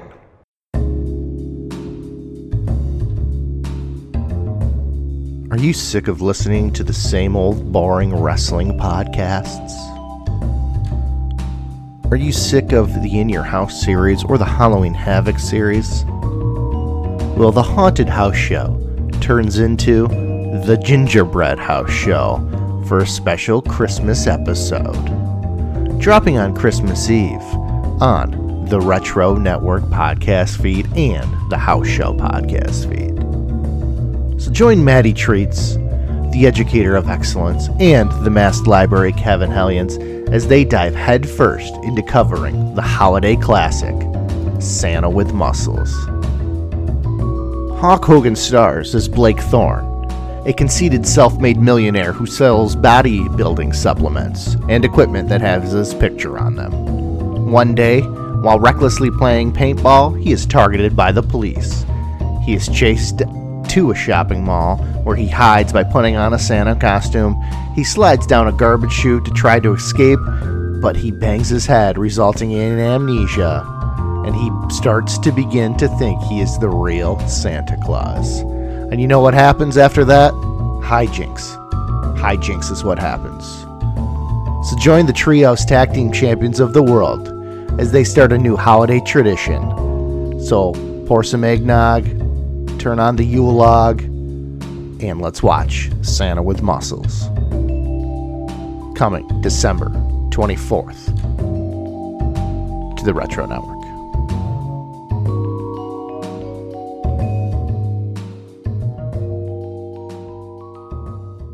All right, we are back, and we go right into match number 6 on our card, which is Kurt Hennig taking on Ric Flair for the U.S. title. I'm not going to lie, guys. When I saw this match on the card, I got a little excited. Just a little bit. Were you disappointed at the finish, or? Yeah, I was a little disappointed with the match. Yeah, this is that part where you can tell Flair doesn't look like Flair. No. He seems very disappointed with his spot in the company currently. Right. I remember I'm listening to podcasts. And, him originally leaving WCW from his first run when he was the world champion, and frustrated the direction that Jim Herd wanted him to adopt a new character, wanted him to cut his hair. And here we are now in 97, and he's got the super short hair that I think Jim Herd wanted him to have back in 91. So kind of defeats he's kind of hypocritical, and I guess. I don't know. It's a shame, and it seems ridiculous that you couldn't figure out something for Flair. Right. But just too concerned about the shiny new, and they're neither really shiny nor new NWO angle. No, absolutely. We were talking about faction action, I think, on the previous show, and it would have been so much better for them to have a little faction action here. With, like we said, your WCW originals, the Four Horsemen, the NWO, that sort of thing, and just kept a rotating list, feeding them to the NWO, but everyone gets fed to the NWO and loses, unfortunately. So, Educator, why don't you break down this United States title match? Sure, you want me to break this one down, or should I hot tag it? I have no clue who you're hot tagging anymore, so you can, if you want to give it to Kevin, go ahead. Kevin, you ready, man? I'm ready for any match. All right. Well, I hope you're ready for me to call this one. All right. So we see Ric Flair charging to the ring after I'm going to probably refer to him as Mr. Perfect, because that's always how I've referred to him as. But Kurt Hennig comes to the ring in Ric Flair's robe. Interesting that he had to tear the sleeves off of the robe, because apparently Ric Flair had tiny arms, and Kurt Hennig was just sporting the gun show, I guess. But United States Championship title match here with Ric Flair as the challenger. Flair ends up charging the ring, frustrated that Hennig is walking down and kind of mocking Flair, showboating in his robe. Hennig tries to leave, and Flair ends up giving chase and ends up bringing him back into the ring. We see towards the start of the match, Ric Flair is working on Hennig's left leg. He rams it in the corner post. Ric Flair picks up a chair and tries to do a swinging chair shot to Hennig's left leg, but Hennig is able to move it out of the way and roll out of the way. That would have been a disqualification maybe a minute and a half into the match. Luckily, that didn't happen. We see Flair with a bunch of chops to Hennig in the corner. There's an Irish whip attempt from Flair into Hennig into the corner, but Hennig ends up rebounding out of the corner and clotheslines Flair to knock him down. We see Hennig with a front snap nair and then a shin breaker, and then he continues to work on Flair's left leg by wrapping his leg around the corner post and smashing it in. Ric Flair and Hennig are now trading chops and forearms back and forth. We see at one point Hennig does the strut to really just get Flair up and going here. And at one point, he ends up picking up Flair and dropping Flair down hard on the mat. We see Hennig with a step over toe hold to continue to work on Ric Flair's left leg. We see basically a shin breaker onto Flair to continue to work on the leg and the knee.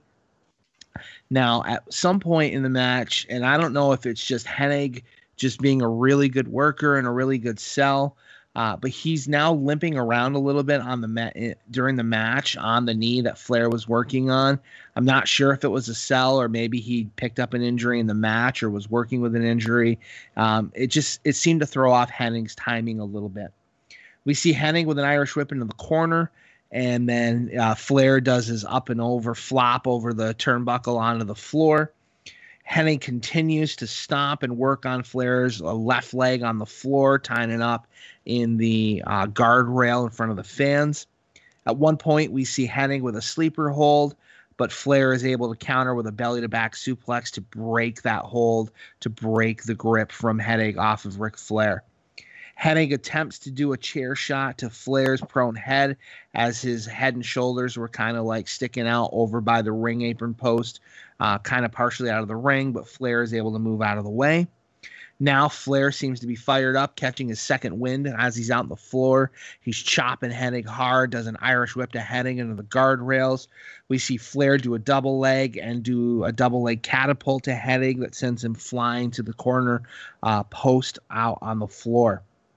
Hennig ends up grabbing the United States Championship belt and he tries to leave the match, but Flair gives a second chase to Hennig in the aisleway, knocking Hennig down. We see Flair pull up his knee pads in the aisleway, and he ends up dropping one of his infamous knees to Hennig and does that roll through.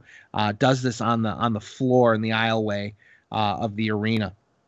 We see back in the ring, Hennig does a knee lift to Flair back in the ring, and he ends up setting up Flair for the Hennig Plex.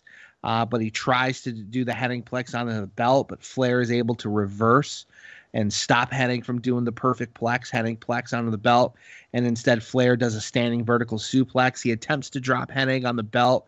He barely grazes his left leg on the belt as he drops Hennig down. Flair ties up Hennig in the Tree of Woe in the corner. He grabs the United States Championship belt, puts it over Hennig's face, and then he ends up doing a big stomp from one side, running from one side of the ring to the other, and stomps the belt into Hennig's face. And referee Billy Silverman felt that that was a need now for disqualification. So Flair ends up getting DQ'd by stomping the championship belt into Curt Hennig's face. Flair goes nuts and knocks out Billy Silverman. We see a bunch of refs come down to try to get Flair to break off. Eventually, NWO members Vincent and Conan do a run-in, and they don't attack Flair, but they do whatever they can to essentially pull Curt Hennig out of the ring and then carry him back to the locker room. I was really enjoying the match overall, and I saw that Flair spot coming, and I was like, it's going to be DQ, isn't it? And I was just disappointed overall. I don't know if it was to protect the NWO, to bury Flair more, if maybe, like you're saying with Perfect selling it, or Flair selling the head injury from the previous pay-per-view, if someone was too banged up. But I was liking it a lot because it seemed sort of, and I never really thought this with Flair and Hennig before, but it seemed kind of like teacher-student or even father-son in a weird way.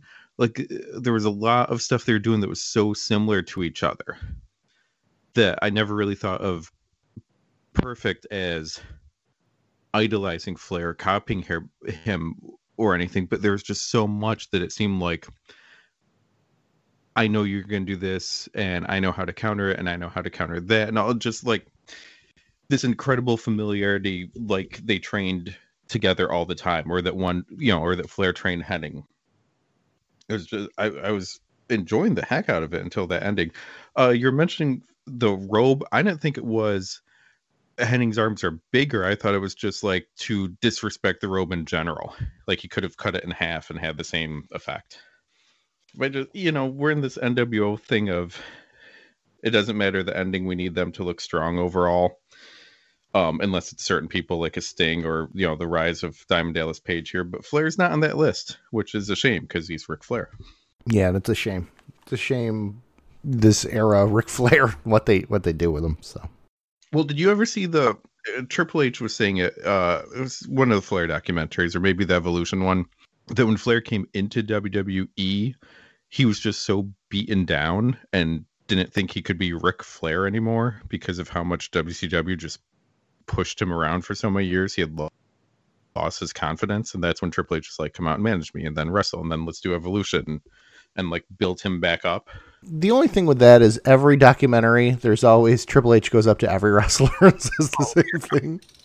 I mean, they use the same thing in the Undertaker Last Ride documentary where Triple H is like, you're the Undertaker, man. Remember who you are. I can't wait for the Mark Jindrak documentary. Remember who you are, and who you are is not an Evolution. Well, they took those photos with them, so. And video too, I think.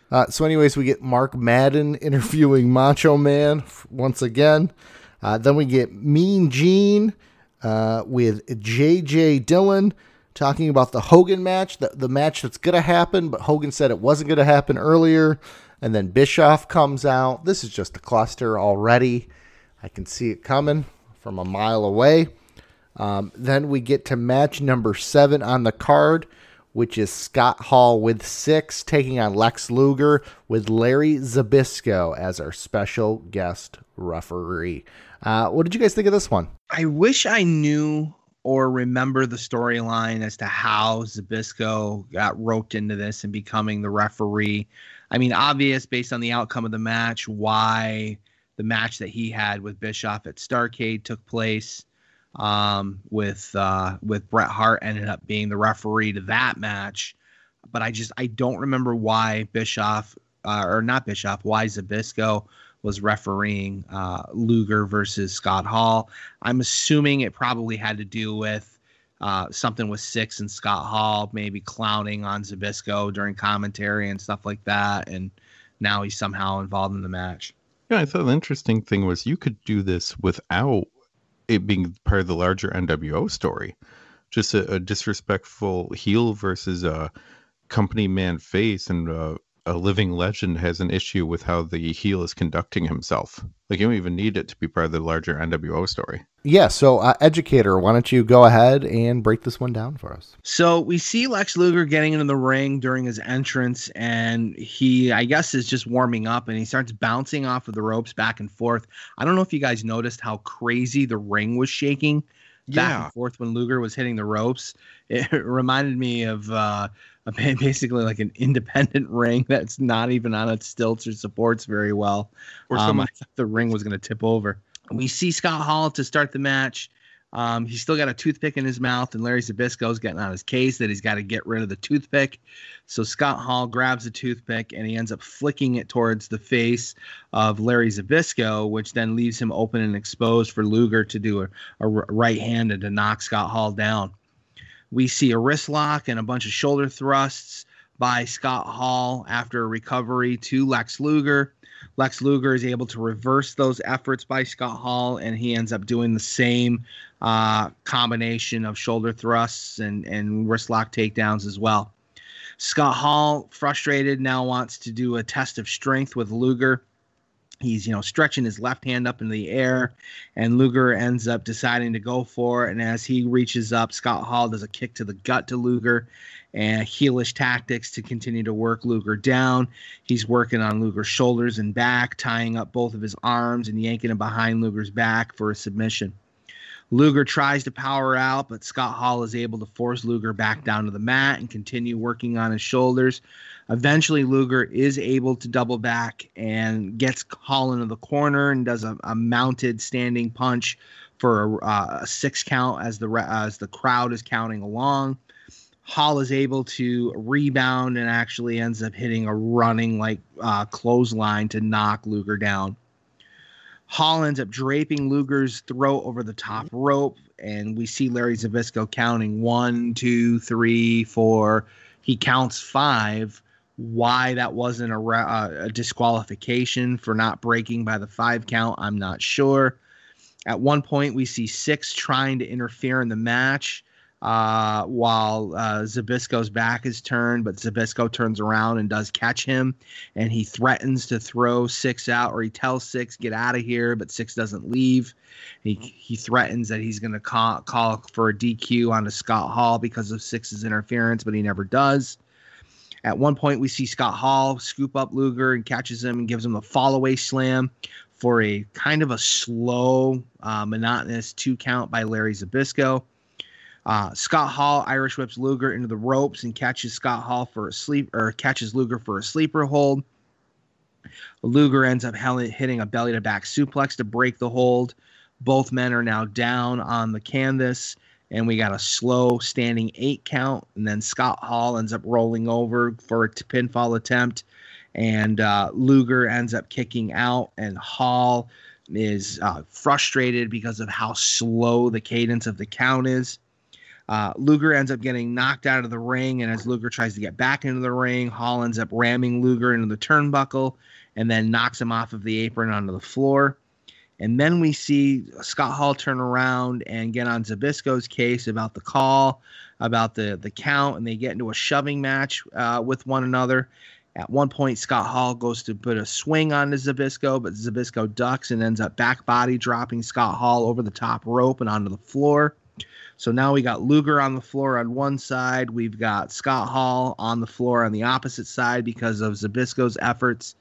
And now Bischoff is frustrated, and he comes down to ringside, jumps on the apron to confront Zbyszko. Zbyszko threatens that he's going to swing at him, and instead he does like a front kick to knock Bischoff off of the apron onto the floor. Luger and Scott Hall both crawl back into the ring. They start punching each other back and forth. We see Luger with 3 reverse atomic drops, and then he ends up running the ropes and hitting a bionic forearm to knock Scott Hall down. Bischoff attempts to act as a distraction as Luger was going to go for a pinfall. So as Bischoff is up on the apron and distracting and jaw-jacking with Larry Zbyszko, Six ends up getting into the ring and then does a roundhouse kick to the back of Luger's head to knock him down. Scott Hall then recovers after that roundhouse kick assistance from Six and picks up Luger and gives him the outsider's edge, drops Luger flat on his back. Scott Hall goes for the pin. Zbyszko drops down for a 1, a 2, and a very long and reluctant and hesitant count for a 3. Scott Hall is got his hand raised and is named the winner of the match. As Scott Hall, Six, and Bischoff start walking away, leaving the arena, we hear Zbyszko in the ring say, "Hey, you know what? I want to see a replay. For whatever reason, I want to see a replay of the match." And we see on the TV screens in the back near the entranceway, they replay the angle of Six, Sean Waltman doing the roundhouse to the back of Luger's head. So Zbyszko immediately gets on the microphone and says, "You know what? Nope, not happening. This match is going to be restarted." And he just immediately starts counting Scott Hall out. So Scott Hall has to charge back to ringside to get back into the ring. Scott Hall, frustrated that the match has been restarted, he ends up jaw-jacking again with Larry Zbyszko. Larry Zbyszko ends up doing like a shove or a push of Scott Hall back towards now a recovered Lex Luger. Lex Luger now picks up Scott Hall for the torture rack, and almost instantly Larry Zbyszko says, nope, he submitted, so he calls for the bell. And now we have a loss for Scott Hall from an instantaneous ref call from Larry Zbyszko on a submission. Post-match now, we see Six and Scott Hall and Eric Bischoff attempt to attack Larry Zbyszko after they've laid out Luger. At one point, we end up seeing basically a version of a guillotine choke that Zbyszko is able to put onto Six. Scott Hall eventually breaks the choke and then works a double team with Bischoff, setting up a future match between Eric Bischoff as Eric Bischoff does a karate kick to Zbyszko to fuel the feud that is going to eventually ensue at Starrcade. Like, as I was saying, it doesn't even have to be an NWO match. I like this a lot for just a good classic wrestling story.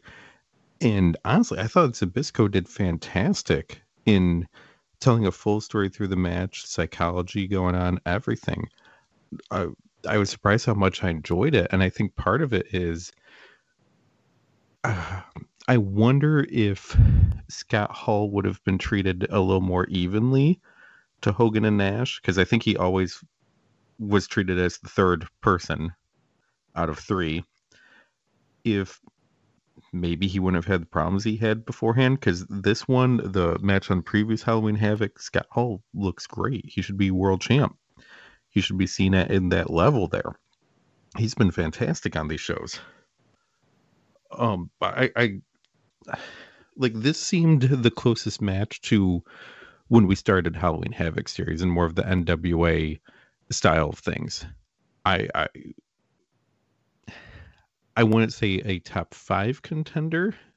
We have other matches to discuss tonight, but just good classic wrestling storyline thing, even with all this great referee stuff. Ending a bit overbooked, a bit gimmicky and all, but it was still pulled off well. It still made sense. It furthers a lot of storylines here. Thing I noticed in the match, though, and I kind of noticed a little bit before, does anyone sell a scream of pain in wrestling quite like Lex Luger? There's just something in the timbre, the tone of his voice, just something. It's absolutely absurd and fantastic at the same time. Sounds like he's getting murdered with every shot that he takes. It's crazy. Yeah. Watching these Halloween Havocs, are you getting a new appreciation for Lex Luger? Not his hair. Not his hair. I mean, his hair looked a lot better. To me, he always looked better with the ponytail. The couple of Halloween Havocs back when 95, when it was super floofy, like literally he stuck his hand into the light socket or just had the air dryer on for the super frizz. I don't know, but It's just, yeah. New appreciation in the fact that he has transitioned to me. He's always been a body guy for the business, and his first run in WCW pre WWE, he was so monstrously thick, like Bobby Lashley thick, just huge guy. And then when he came back from his WWE run, he was noticeably thinner, but still so super well defined. And then as he continued to get older and older, he was still able to keep up. I'm sure he had some IcoPro supplements left over from his WWF run, allowing him to do that. But I have an appreciation for the fact that he maintained his style, I would say, even with the motorcycle accident and the surgery that he had on his arm, he was still able to maintain his style. He didn't have to change. And you know, maybe it's a bad thing that his moveset really didn't like significantly advance throughout time, but he was able to maintain his style throughout his entire career. And he always was a credible like threat to any championship that he challenged for. And I don't know if that's just necessarily because of how he was booked, because he was a body guy, but he did well. He did really well. You know, multiple time run with the United States title, with the world championship. You can tell he was used a lot better in his WCW NWA runs than anything that Vince could ever think to do with him.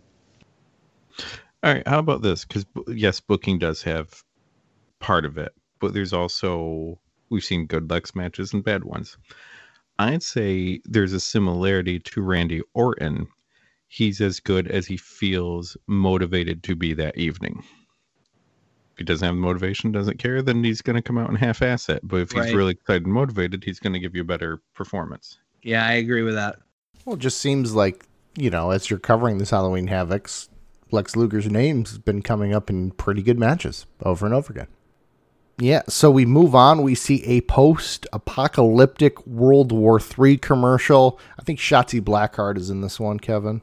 And then we go to match number 8 on the night, which is the Las Vegas sudden death match between the Macho Man Randy Savage with Miss Elizabeth in his corner, taking on DDP. And what did you guys think of this one? It's WCW's take on a last man standing match. Pinfalls don't count. Submissions don't count. Anything goes. No DQ. No count out. This was the match that made Diamond Dallas Page a main eventer, a credible main eventer. Even though, you know, he lost the match, he's going up against probably, I would say, the best guy that WCW had at that point. You know, because Sting is still on his mysterious hiatus. You know, he's not a fully active competitor yet. He really doesn't come back to becoming an active competitor until Starrcade. So this, you know, Sting is not really full. I mean, he's full time. He's on camera, but he's certainly not, you know, in the ring consistently. I would say at this point, Macho Man's probably the best wrestler, best guy in the company right now, hands down. And for DDP to just to hang with Macho, this made DDP this match, I would say. That Macho point's interesting, but I can't argue it compared to the upcoming main event, who's injured, who's not at that level yet. Yeah. And I would say, like, Macho did not go down to DDP's level. He brought DDP up to his level. Absolutely.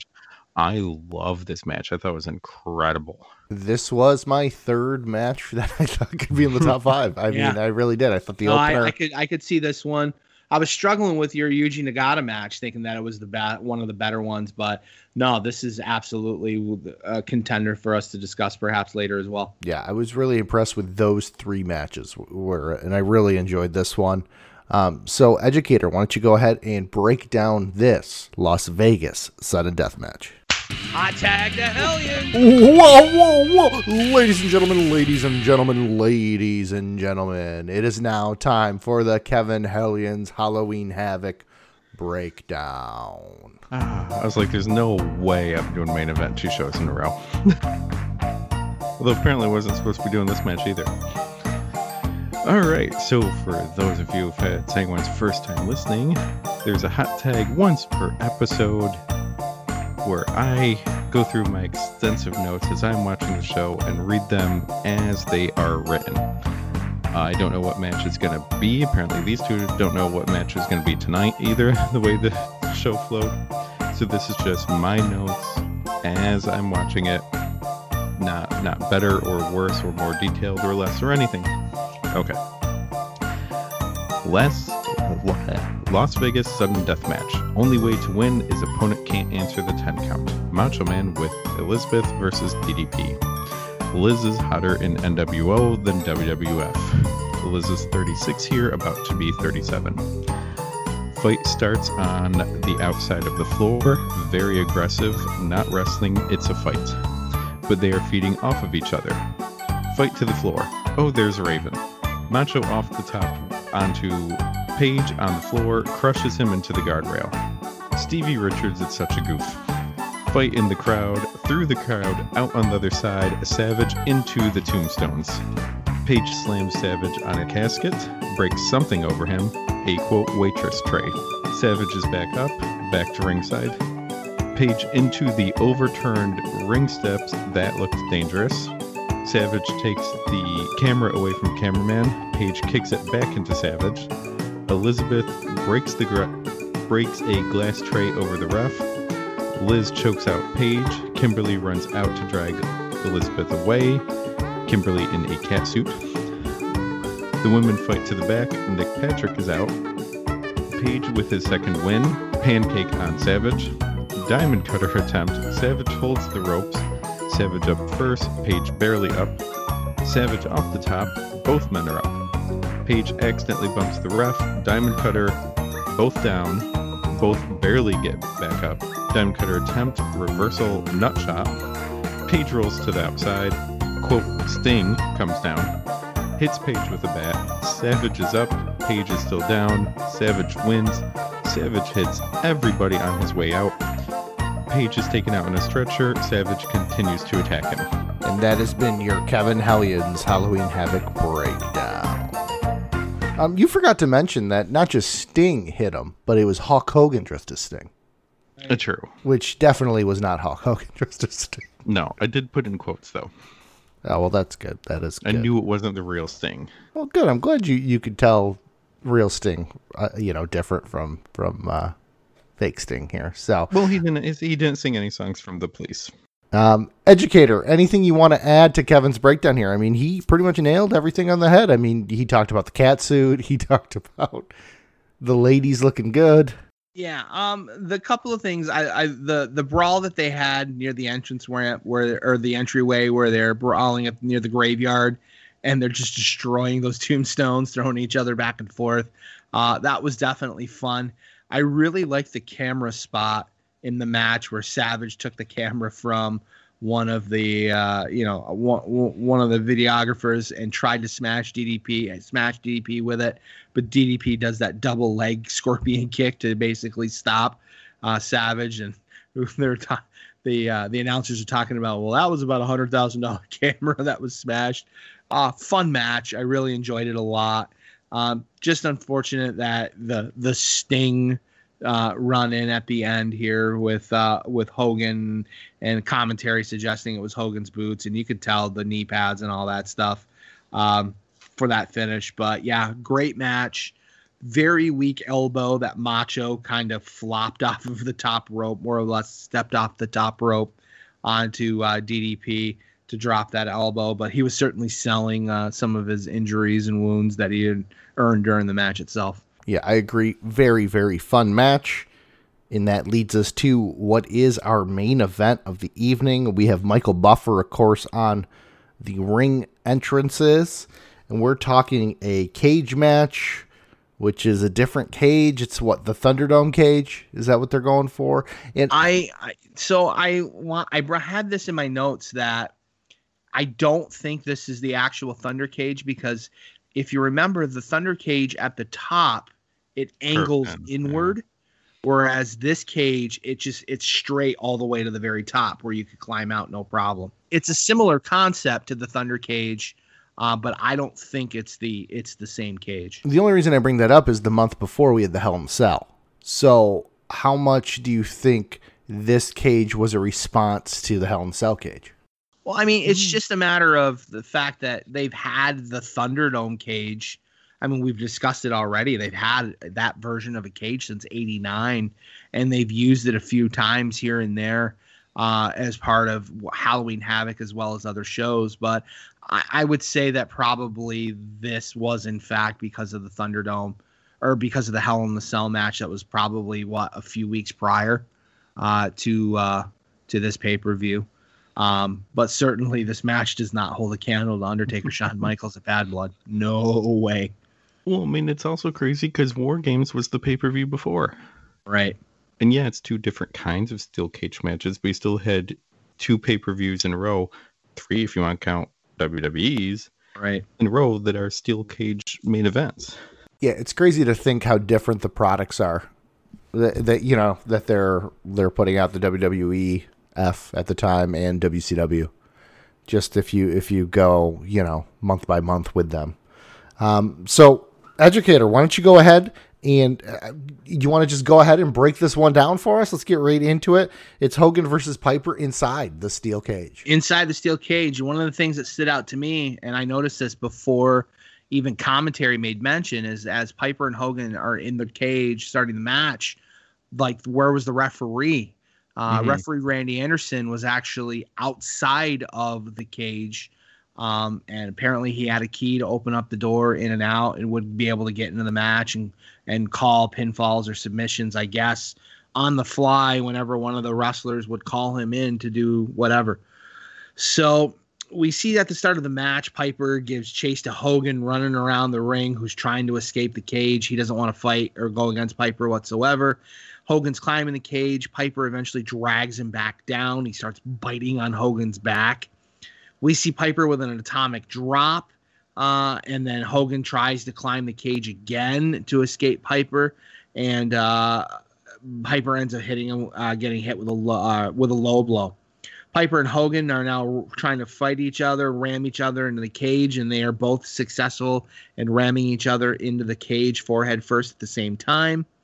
So I'm not sure if, like, one of the ways to win the match was to escape the cage, but they end up doing a spot where both men essentially leave the cage right around the same time, even though Hogan kind of stepped out first. I don't believe escaping the cage would have been a win attempt here, but both men are now outside of the ring, or outside of the cage door. Hogan eventually forces Piper back in and starts slamming the cage door across Piper's body and his forehead and his face. We see Hogan atomic dropping Piper over the guardrail to crotch Piper on that guardrail, and then Hogan tries to pick up and leave. As Hogan is walking up the aisleway, we see a person dressed up in a Sting mask carrying a baseball bat block Hogan and then point the bat towards Hogan and kind of thwarts Hogan off to force him to head back towards the cage while that Sting is pointing the bat towards him. Piper ends up leading chase up to Hogan, grabs Hogan as the Sting confrontation is occurring, and now Piper leads Hogan back to the cage, and now both men are back inside. We see Piper ramming Hogan into the cage. Hogan eventually fights back and then rams Piper back into the cage himself 2 times. Hogan is now climbing the cage, and then Piper is climbing the cage up to follow. We now see a second person dressed up as Sting walk down the aisle and stand next to the first one, who are both ringside facing the cage.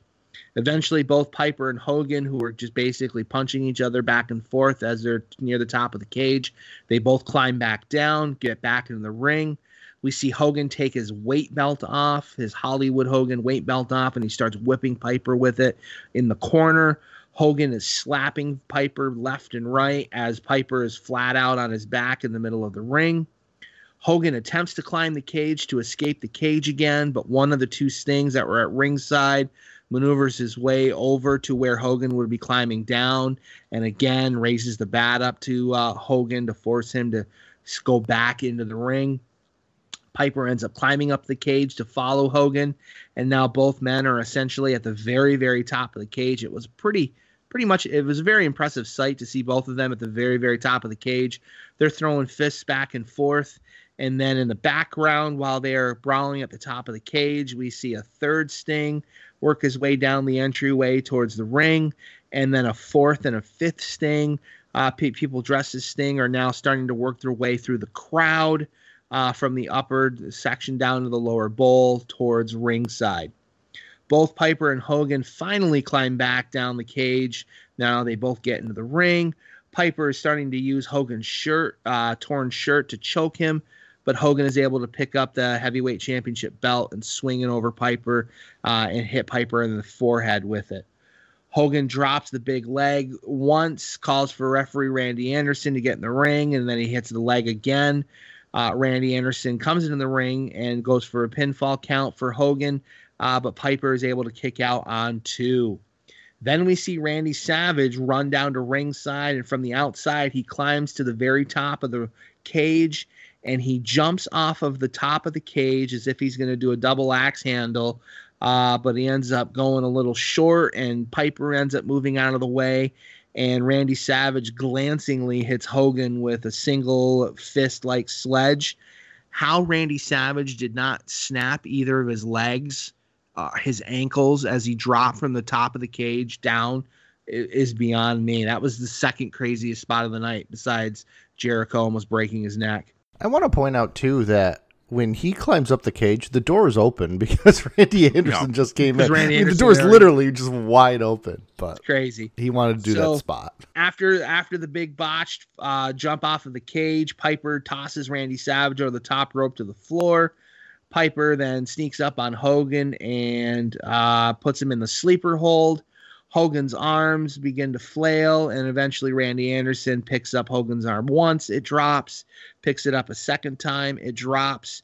Everybody's expecting Hogan to essentially hulk up after the third, but when Randy Anderson drops the arm a third time, it goes down, and like the crowd is pseudo-shocked, and Piper is announced as the winner of the match. Post-match, we got Eric Bischoff that comes down to ringside. Randy Savage is able to recover, and Savage and Bischoff start double teaming on Piper, and eventually Hogan ends up recovering, and they get out 2 pairs of handcuffs, and they end up handcuffing Roddy Piper to one of the far edges of the cage, kind of like crucifix style on the cage. And then we see the awkward fan interaction with the match where somebody, a fan in Sting face paint, ends up climbing the outside of the cage, climbing over the cage. Commentary is trying to sell it that it's a crazed fan trying to help out and save Roddy Piper.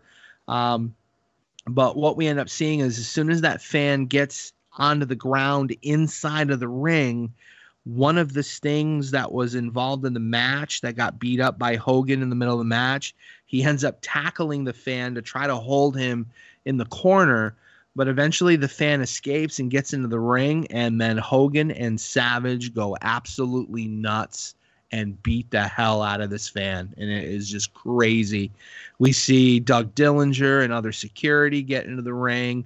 We see referee Randy Anderson trying to grab onto the fan as well, and they're doing everything they can to try to subdue the fan and put handcuffs on him to escort him from the ring. And after the fan is taken care of, we see Hogan and Savage going back towards Piper and beating on him a little bit. And then the pay-per-view kind of just quickly goes off the air. I got a question, Kevin, before you go. All right. That fan looked worked to me. See, because Hogan throws worked punches at him. Right. What gets me is Pee Wee Anderson's reaction, where he just seems to like dive on him and just flail around trying to get him out of there. Like his reaction seems the most legitimate. So we got one of two things here. Either it's a plant, and based on the punches, some of the punches based on that the camera focuses on him. Very possible. That's just plant. Maybe they're trying to make a point or trying to show how passionate and excited the fans are for it. If it's not a plant and it's a real fan, then a lot of people screwed up along the way to not have been informed of something simple like, hey, here's what's going to happen in the match, so make sure your camera catches the spots of the match. Because if it's a fan, they focus on him way too long. If it's a fan, that first guy dressed as Sting dies for him immediately because he's probably like a ring crew or something like that. Like it's so weird because there's enough things that happen and based on people's reactions, what they do to sell that it's a fan and enough to sell that it's a plant. Like you can make an argument either way because there's so many moving things in this. I mean, they did a great job with it. Oh yeah, if it's a plant, it's fantastic. Yeah, I just thought it was just the way Hogan was throwing punches right at first when Macho's holding them and they were worked punches. To me, that was, oh, this is a fan. This is a work. I don't know. I still feel like it's Hogan's best punches of the match. I mean, like we would say Hogan, Piper, and Savage are from the same era of wrestling. As we watched them all during like the WWF Rock and Wrestling era. So how come Savage comes off the top in how is this not, like a bigger highlight spot that we all remember? Because that was insane. It was absolutely absurd that he did it, that he wasn't hurt, that he did it at his age too. And yet Hogan and Piper are winded and have this awful match. Neither of them should have been put in that spot. And I mean, Hogan can have a good match against people. As just 2 or 3 Havocs ago with Ric Flair that we love that match. So like it can still happen. And geez, his match against Rock a few years later is considered an all-time classic match. But God, this is bad. This is just so bad. Piper should have never been put in the spot. And I always wanted Piper to win a world title, to like just beat Hogan once. And even if he doesn't keep it long, like I always wanted it. But you watch this match and I'm like, oh my God, it's just, you feel sad. You feel embarrassed for them. You want it to be over. Talk about like protect someone in a tag match. Jeez. Right. It's but for the start of the match, we can't have a Halloween Havoc without someone carrying a title that they did not actually win. Right. Makes sense. Now, and if you look at the belt, it is the big gold, the flare gold, because it's got the bent curvature at the top. So this is the one that Masachono had when they had to return the title back to WCW when Flair had left. And this is the title that Masachono had that went to then, Great Muta and then eventually Barry Windham and then back to Flair when he had returned back to WCW. Now, is this the one where Hogan runs around later yelling non-title, even though he lost, he's still the champ? Yeah, I don't believe the match was originally scheduled for the championship anyway, because they were already doing a storyline where Piper had physically stolen the belt from Hogan or something. Yeah. I just remember that used to be like a catchphrase for a little while. It'd be like non-title. Like that didn't count. It was great. I loved it. Main event, top 5 discussion, right? Yeah, I enjoyed it. So just a random ending with the Sting fans and all the Stings, but I think that's going to do it for Halloween Havoc 1997, guys. Good. There's some high spots, and then there were some tough spots in this show to get through. All right, so why don't we go ahead and let's rank the matches, because I think we have 2 that'll be in the top 5. I don't feel like the first match that I really liked, you guys aren't as high on it as I am, so I'm going to guess that's not going to be in there. I don't think so. Right, you could put it on a best of compilation, but yeah. Yeah. All right, so why don't we go with Ray versus Eddie, because that was the first match that took place. All right. Is it better than the Outsiders Harlem Heat match from 96? I would agree. Yes. All right, I would agree. Is it better than Brian Pillman versus Lex Luger? Definitely. Yes. Is it better than that Dean Malenko Rey Mysterio match? Absolutely. Yes. All right, is it better than Hogan versus Flair in 94? Yes. Yeah. All right. Is it better than the Nasty Boys versus the Steiners from 90? Oh. I think it's better. God, I love that. I will say number one, it is better than that match. Yeah, I'm gonna have better. to. Yeah, it's better. All right, so that's our new current number one, which is Rey Mysterio, which is funny because Kevin, you didn't seem high on it earlier. That's why I watched it again. There's a thing for comics. It's called angry reading, where you read so many bad ones in a row that you're judging another one a little too harshly, and then you gotta go back to it, read it with fresh eyes. In a row. All right, so the other match that I was talking about is the Randy Savage DDP Las Vegas sudden death match. Okay. All right, let's see. Is it better than Brian Pillman versus Lex Luger? I enjoyed it more. Yes. All right. Is it better than Dean Malenko versus Rey Mysterio? I would think that it is. Yes. All right. Is it better than Hogan versus Flair in the cage? For me, this is going to be my cutoff. I really liked the Hogan Flair a lot more just because of the stakes that were involved. Don't get me wrong. I mean, Savage and DDP brought it in the match, but the supposed stakes that were involved in this retirement match, even though they never followed through on it. Sherry Martel's involvement in the match. I enjoyed the Flair Hogan match more. Could be because it's fresher, but I'm gonna put it ahead. Okay. Oh, treats, baby. Okay. So I like Hogan Flair better. Okay. But I like this match, and I'm going on the record. This match is better than the Nasty Boy Steiners. Oh, no. Absolutely. That Nasty Boy Steiner match should not be number 2. That should be like number 4. That would be below DDP Macho. It should be below Hogan Flair, in my opinion. Yeah, I'm not seeing it. I don't care if you're not saying it. I'm just telling you the truth, educator. I'm educating you right now. Oh, I'm not buying what you're selling. I like the Nasty Steiners right in with Malenko Mysterio. I think that's a good right there. But that's just my personal opinion. So where are you putting this in relation to Flair and Hogan? Are you going to bump it ahead? No, to make it number 3, or is it going to stay DDP's number 4? Yeah. All right. DDP Macho's number 4 because I think Hogan Flair is better. I would rank it above the Nasty Boys, but below that match. So because that match is number 3 on our list, I'm going to rank it below. Does that make sense? Yeah. Yeah.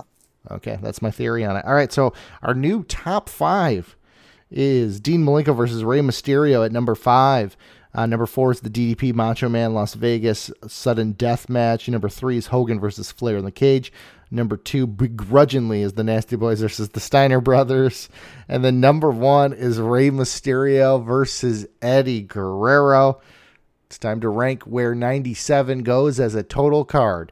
All right, let's start from the bottom and work our way up. Is it better than Sumo Truck Wrestling 95? Absolutely. Yes. Now, is it better than 92? That's Sting Jake. Yeah, absolutely. Yeah. Is it better than 93? Vader Cactus. Yeah. Absolutely. Is it better than 94, which was the cage match? Hogan Flair. Ooh. Overall, yeah.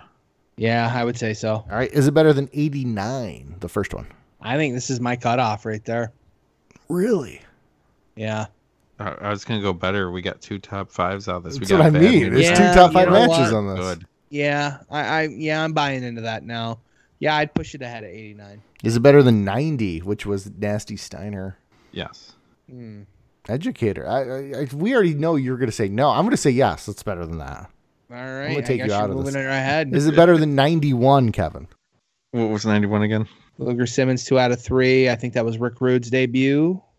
What's 91's not our first one, right? No, 96 is. Is that next? Yeah. What's 96 again? 96 was Outsiders Harlem Heat, Malenko Mysterio. Main event was Hogan Macho, with Macho Hogan wearing the hairpiece. And then Roddy Piper comes out. I mean, this really is a continuation of that. It is. God, the main event's awful. The main event's awful for this one, definitely. Yeah. But you're talking Macho DDP. You like the Scott Hall Luger match. I did. You got Rey Mysterio, Eddie. All right. Jackie Disco. I mean, you really like it. The main event is awful. I like the rest of it a lot. Personal list, I think I'd put it number 1. I think overall it goes 2. Ugh.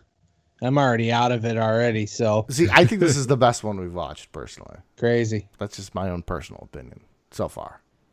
I mean, we got 98, 99, and 2000 coming up, so who knows? I don't remember any of those very fondly. I was gonna say I don't think 2000 is gonna break it. But you think it's number 2, Kevin? I'd put it at the number 2 spot. Educator believes it's like number 5 on the list. Yeah. I really do. All right, so we will put it right below 1996's Halloween Havoc. So we have a new number 2, and of course we have 2 new matches in the top 5.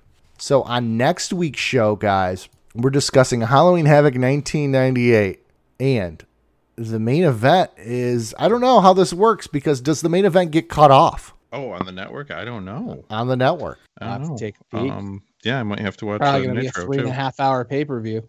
Yeah, congratulations, Educator. Very excited about this. We're wait. talking Goldberg versus DDP in the main event, or if that gets cut off, we're talking the One Warrior Nation taking on the NWO's Hollywood Hogan.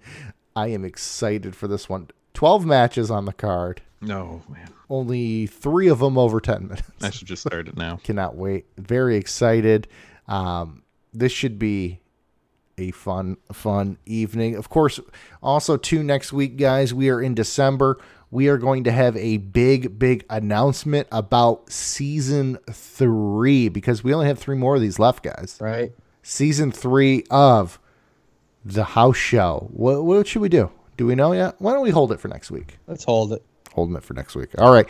Educator, what do you want to say to the people out there? Hey, hope you guys enjoy your turkey day.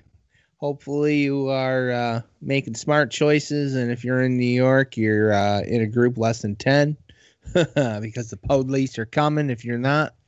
I want to say thank you to the Retro Network for the opportunity to continue, for your continued support of our podcast and allowing us to be able to get together, hang out, and just discuss retro goodness from 80s and 90s lore and wrestling. Just one of the greatest forms of entertainment on our planet. Want to say thank you to my 2 colleagues here. It's always fun to hang out, chit chat, and discuss, get different viewpoints.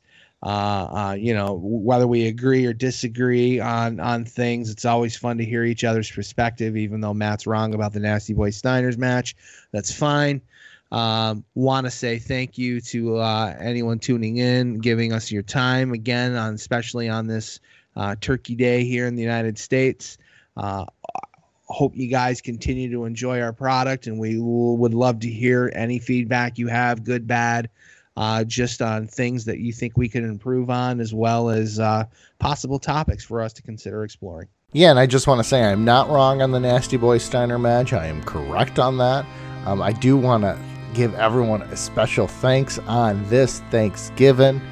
A lot of big things coming up on the house show. Of course, we have our Santa with Muscles episode coming up in 4 episodes after we go through 98, 99, and 2000 of the Halloween Havocs. You know what? I think I'm going to do a blooper highlight episode. We talked about it earlier in the show. We're going to decide that right now. We will do an episode to round out the new year. And then, of course, next week, we're going to make an announcement on what season 3 will be for. We're going to be in a new year by then. It's crazy to think we're already talking about that new year, saying this year's been 5 years long. So thank you guys. Follow me on Twitter at Matty Treats. And Kevin Hellions, why don't you take us home? All right. Thanks, guys, for another great show. I wouldn't say either of you are wrong about the Nasty Steiners, but it doesn't matter who's wrong. Just remember who's great. Me. Thank you to Retro Network for hosting us. Thank you, WWE Network Content. Thank you to Jason Gross and Richard Reeder for our logo. You can follow us across the internet at TRN House Show. You can follow Matt at Mayday Treats. You can follow me at Mass Library. MassLibrary.com is the home blog. And the always mocked patreon.com/masslibrary with my show notes, so you can see my extensive show notes for Eddie versus Ray for this match. If you like show notes and homework, check out our friends at So With Wrestling. And today, whether you are someone a little too excited climbing into a cage, or whether you're the turkey I'm about to devour later today, the 3 of us are going to destroy some tryptophans. That was awful, Kevin. Yeah. You should have ended it with whether you're home with your lovely or with your family, enjoy your spread. This has been a presentation of the Retro Network.